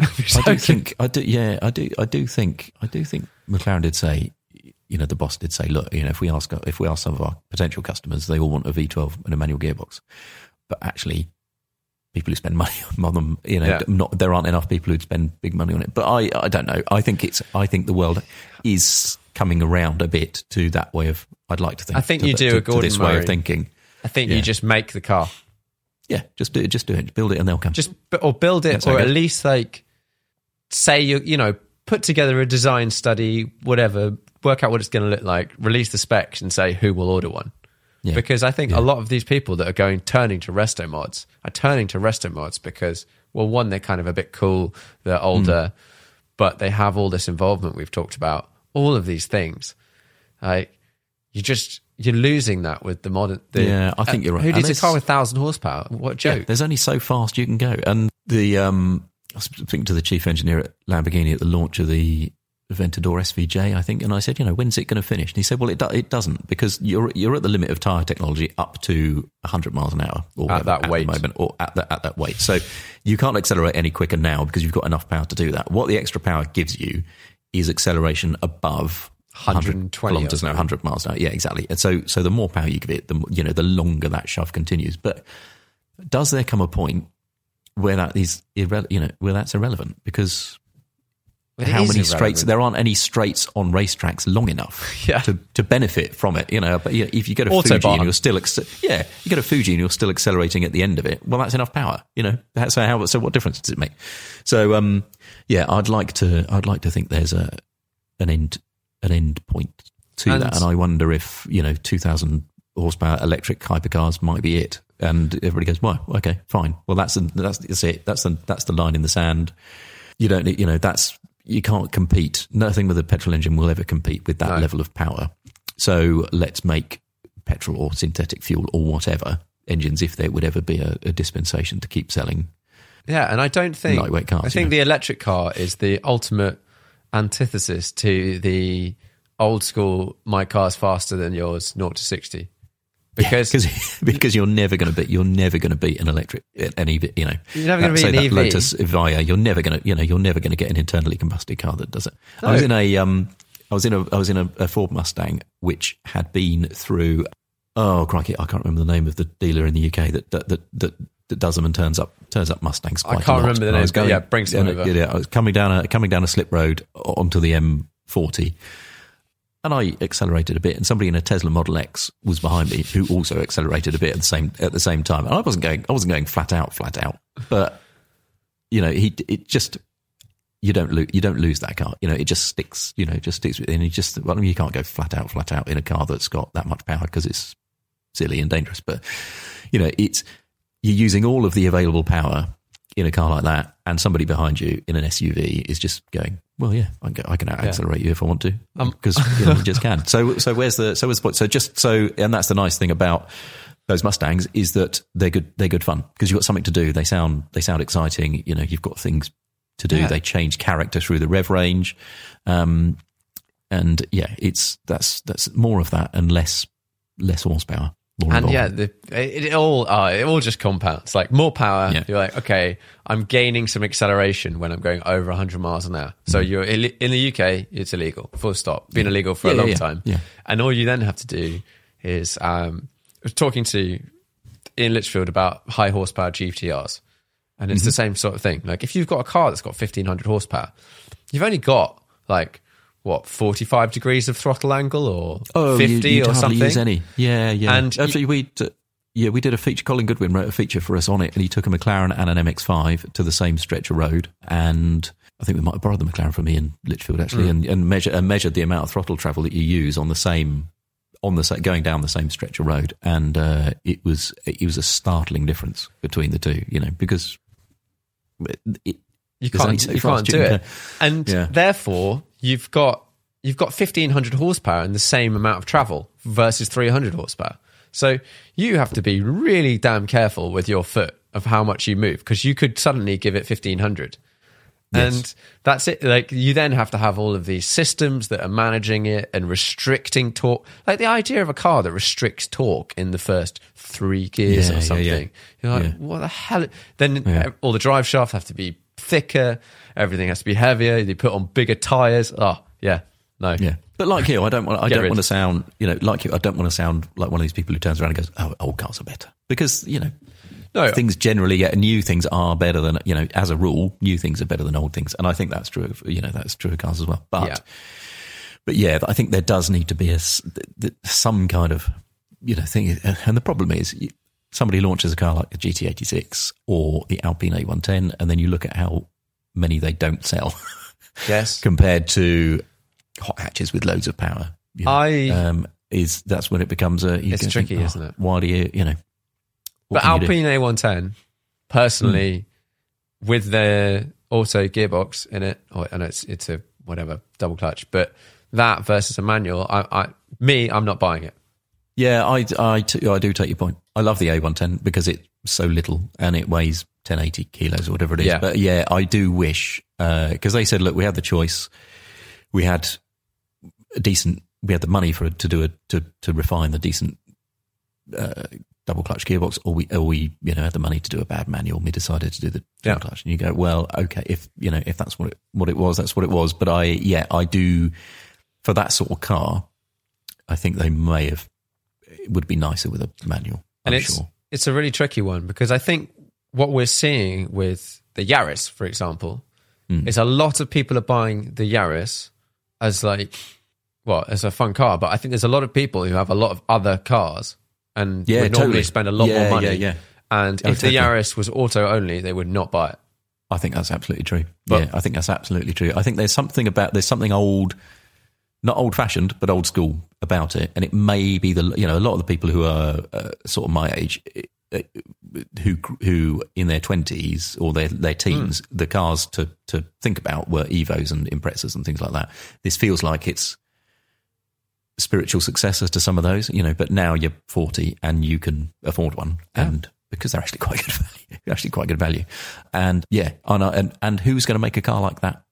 Again, who's going to make a manual, no electrical assistance, 4-wheel drive, taken off the line? And I don't know how they can justify making any. I don't know who's doing the accounting, who could say, that'll make us loads of money. Don't worry, we can do that. But Toyota, to their great credit, are prepared to do that. They're prepared to. All right, they had to tie in with BMW to get the Supra over the line, and with Subaru to get the GT86 done. But they clearly are a company who want to make interesting, good cars to drive, and all power to them, I think. And they love motorsport. And for most, I think, the amount they spend on their Le Mans program and all that sort of stuff, you could look at it and go, I don't know how this translates into their road cars at all. But I think it seeps in. It seeps in slowly. And doing things like the GT86, doing things like this, make me look at Toyota and go, that is a really cool company. Yeah, I think so. And I think so here's a question. If you could only ever own cars from one manufacturer, but you basically had access, you open a warehouse door and there's an example of every single car of any manufacturer in the world, but only one. So you could only ever drive those again. And I think it's a pretty short list, which involves Porsche, Toyota, Ford, Mercedes-Benz. And I'm not sure I'd look far beyond that. It's because Porsche you could say, because you could say Ferrari, but then you're basically you're only ever driving a sports car, which is maybe fine, but not if you want to tow a trailer. So Porsche is a hard one to look past, isn't it? I think, but there's not many on it, and the fact that Toyota, a mainstream, for me would be well on it, would be totally up there. And for a mainstream manufacturer to do that, and I think that's what I like about Toyota. That's what I like about Ford, is they do have a commitment to motorsport, and they seem to be run by people who like cars, which is cool. Which is cool. Yeah, absolutely. Right. Well, I normally wrap these up with 5 questions. Okay. I think we'll lead on quite nicely to this one. First one: do you have a most memorable driving trip or journey? Yes, probably. I might have 2 actually, if I may. But I rode a motorbike to Germany and back last summer when we just had chance, when it was a couple of months where you could travel quarantine free. And I've got an old Honda Africa Twin motorbike which I love to bits, and I rode to Berlin and back. Basically, did Berlin in a day, did a job, next day drove back. Yeah, that was mega. But before that, I drove a Peugeot 106 GTI to the Isle of Skye in one hit, just after my parents retired. And they said, we're going to travel all the way around the British Isles in a motorhome. So I said, well, I'll come and meet you on the west coast of Scotland. And I got up in the morning, drove to Skye, just a fantastic drive. And it's the first time I'd driven in Scotland. And when you get to those bits along near Fort William, stuff like that, it was so quiet. It was so mega. The weather was, because it was sunny and everything, sort of Easterish time. It was just beautiful weather. It was just, that's to me still, I think, probably the best drive I've ever had. Yeah, sounds like a good one. It's that was part of mega. Scotland Yeah. in the Oh, right so weather, beautiful, isn't it? is so nice. Yeah. Before all the midges are out in summer. Yeah. You know, it was a bit, you know, it was just fabulous. Yeah, just really fab. 5-car garage, unlimited value, has to fit into your life. It has fit into my life. I've got, I've always got one, but it changes a lot. So I know somebody who said, I've got a 10-car garage, dream garage, and I keep it on my phone, including the colour. Which is great, but that's a full-time job. How do you do anything? How do you do anything else? How do you ever get anything else done apart from go, maybe I don't fancy a Ferrari 250 short wheelbase today. Ferrari 250 GT short wheelbase, Porsche 909 Berg Spider, the little hill climb car, which I absolutely love the idea of to bits. But I think there's something really toxic about the brake pads or brakes, something like that. So apparently they have to change those. But it's a hill climb car that weighs like less than. It's a ridiculous amount. It looks light. Less than 600 kilos. Yeah, it's got a massive engine yet weighs less than 500 kilos or something like that. I forget exactly. But anyway, that might change for a 917 or a Lola T70. But anyway, that's it. I would have a Holden Special Vehicles W427, which is not very well known. And it's not necessarily the world's greatest saloon car, but I love them to bits. And because it's a bit of a time and place car that I did do a first drive of one in Australia and spent the day at a place called Winton Motor, which is a racetrack in Australia, and then on the road. And I just had a great time. And it's got a 7-litre V8. Oh, so, great. it's awesome. And it's got 5 seats. So, you could fit a tow bar and stuff if you really had to. Is that 3? That's 3. That's 3. Oh, no, it gets so difficult. Maybe a Toyota FJ series Land Cruiser, like an FJ40, something like that, which I quite like.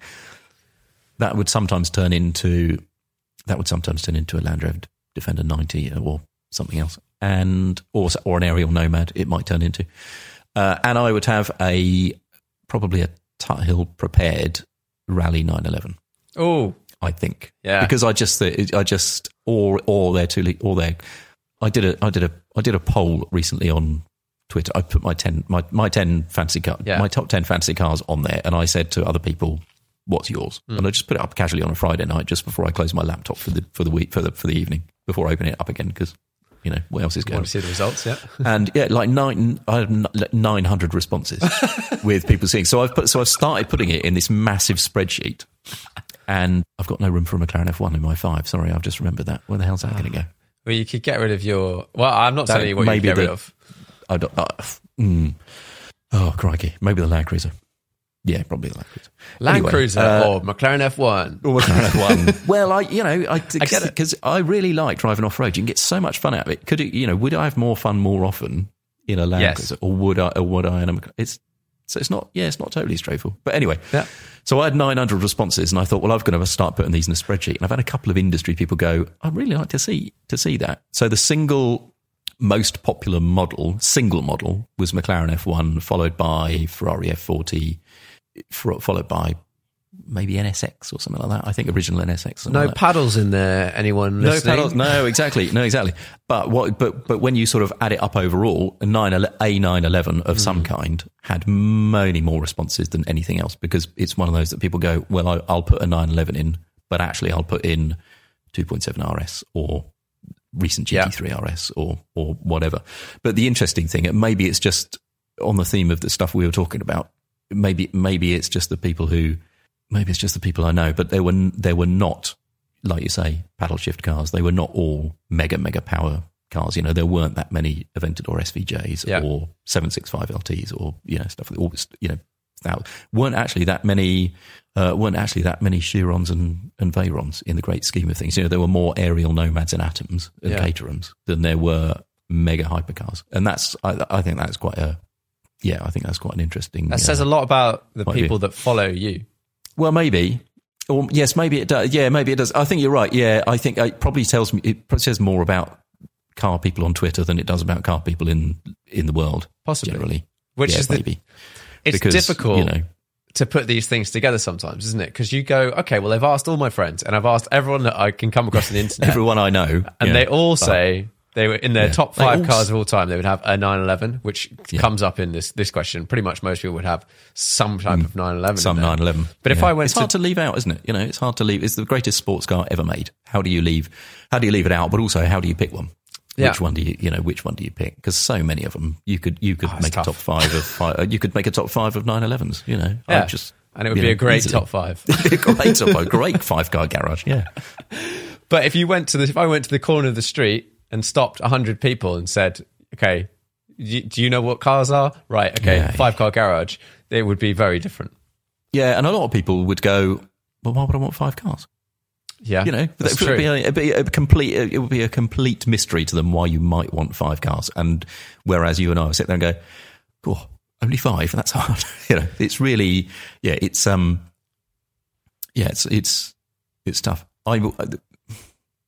F1 might go for F40.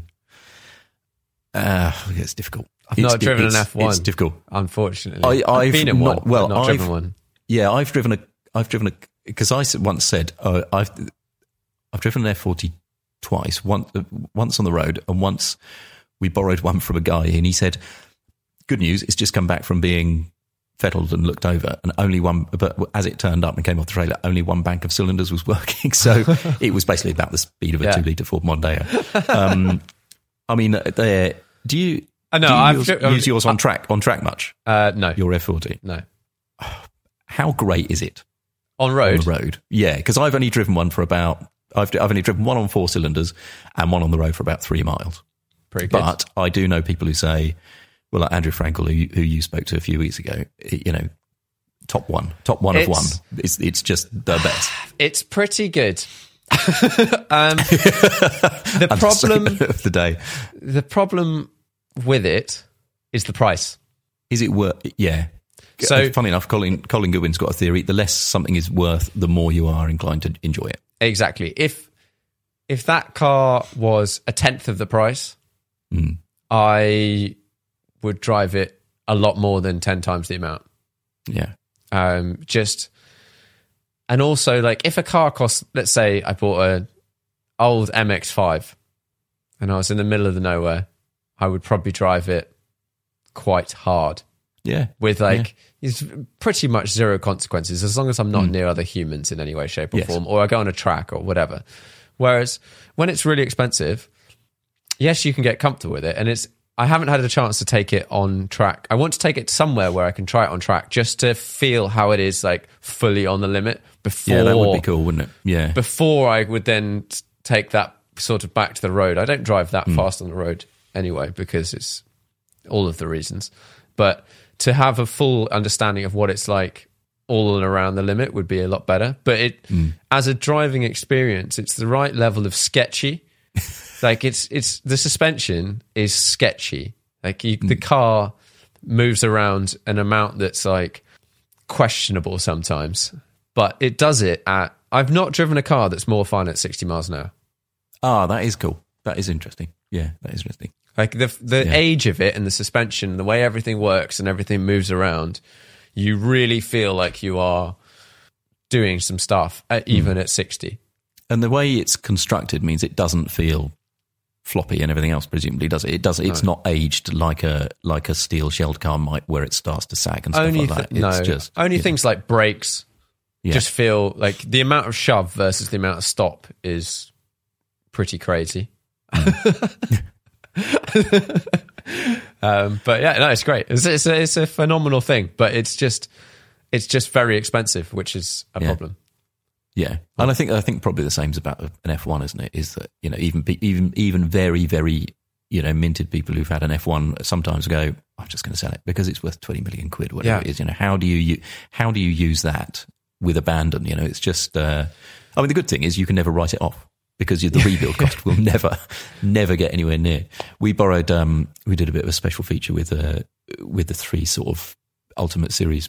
The McLaren F1 is not an Ultimate Series McLaren because it's an old McLaren form, but we did have one against a P1 and a Senna and on track, and it did look like we weren't going to be able to drive the F1 at all because our insurers went no, you can't. Yeah. You can't have it. So McLaren phoned their insurers and said, we'd like Autocar to drive it. And their insurers went, no, we're also Haymarket's insurers. And no, we're not letting you. So McLaren couldn't basically insure their own car for us to drive it on track. And eventually, Andrew Frankel was with us, and we made a couple of phone calls to Haggerty, and it turned out, yes, fine. And so at 11 o'clock in the morning, it was looking like we would not be able to drive this car anything more than like walking pace for some photos. And by 4 o'clock in the afternoon, we were at Bruntingthorpe, and we'd driven it until the rear number plate had melted because it was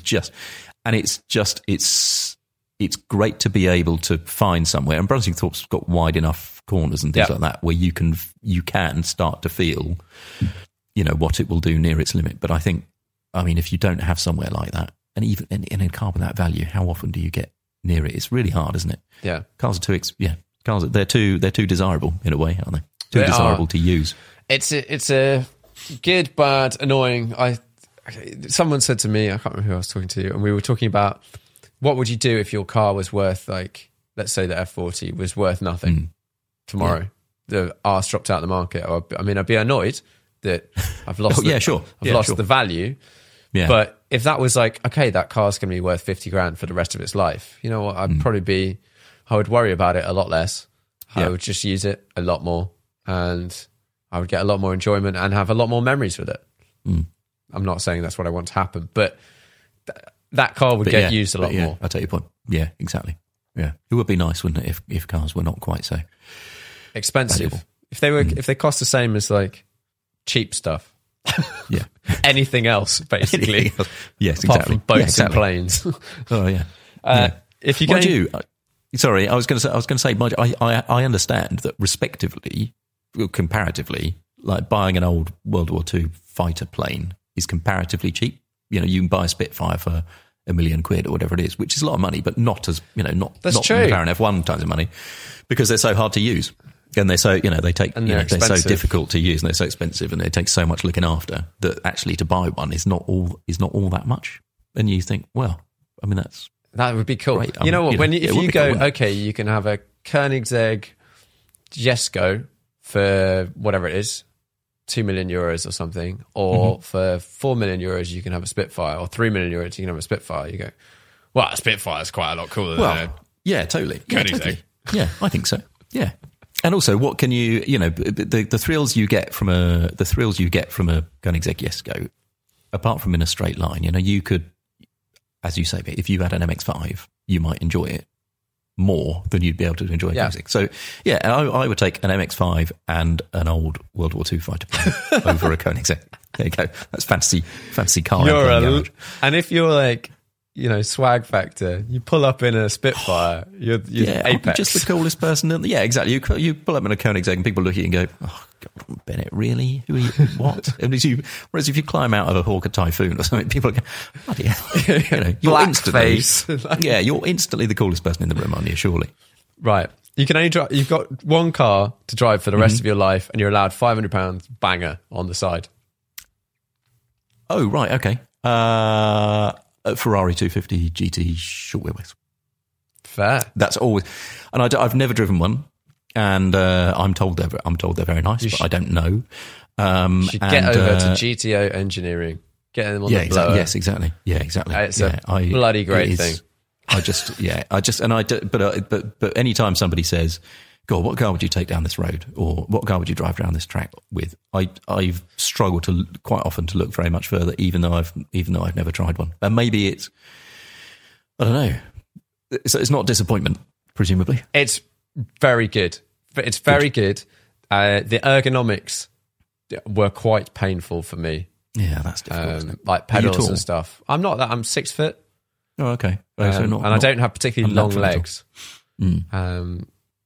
So it's a bit. But if you could sort the seating position, I think you can sort the seating out. Then something like that. I don't know why, but it's the right size, it's the right power, it's the right engine, it's the right gearbox. It's like the car, isn't it? The ingredients. In terms of older stuff, they're just an amazing looking thing, amazing sounding, and great to drive. Yeah, and if it's there and it exists, I'd use it all the time. And the £500 banger I might only use for the tip, and then I just use it the rest of the time, all the time. I just adore the shape, and it just works for me on every level. Okay. Best value car under 50k? Is new or used? Is this? I would say it's a circa 2009 Ford Fiesta Zetec S, which I think is the greatest ride and handling compromise and steering compromise, and also a value and speed and everything else. I wanted a 6th gear in one, but other than that, I think they're absolutely perfect. I think naturally aspirated 1.6 of around 130 horsepower, maybe, something like that. And I just thought, I remember when we did loads of group tests and stuff at the time, and somebody on the magazine ran one for like 6 months or something. Every time I got in it, I was just, this is perfect. Yeah. This is absolutely perfect. It's so well engineered. It's so well put together. Everything's right. Give me one of those with CarPlay. Nice.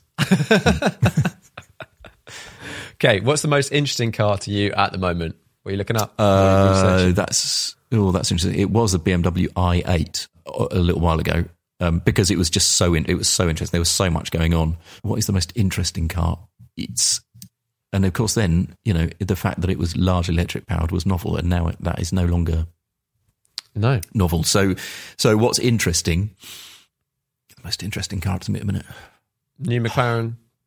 That remotely feature on your radar. It does. I mean, it does. Yeah, it does, but not as much as some of the more mainstream stuff in it, I think, really. Maybe the Yaris is the most interesting, just in that I'm running one for a little while and I'm still finding out things. There's still lots I want to know about it. Yeah. Even though I've done, quite a lot of miles in one already, there's still things I'm interested to find out. Okay. But, that or the GTO Engineering 250. Yeah. This is something that I'm realizing, and I'm learning fast, is every now and then someone will lend me a car for a bit or whatever. Mm-hmm. And during the lockdown period, I've had people, I've been able to have them for like a week. They drop it off at my house. And often the guy that drops it off is like, anything you want to know or whatever, but like, here's the car, here's the keys, like, see ya. And then I'll only realize like 4 days later when I'm trying to make a video or something that there's a whole bunch of stuff I don't know how to do in this car. Or it's the way, for example, when I had an A110, there was just things I just didn't know. Like I didn't know there was a track mode if you hold down sport for ages. Oh yeah. So there's stuff like that you just like, I want to know how all the driving modes work. I want to know how to turn traction control off, all these sorts of things. Like, step one, and I'm now like, I am going to ask. So I'm going to ask you with the Yaris, what do I need to know before I drive that car in terms of driving the car?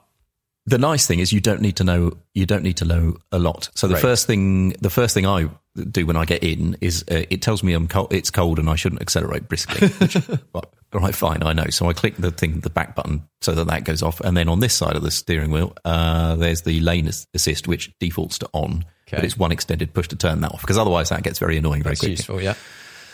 The center console has, now it depends which. I've got track pack.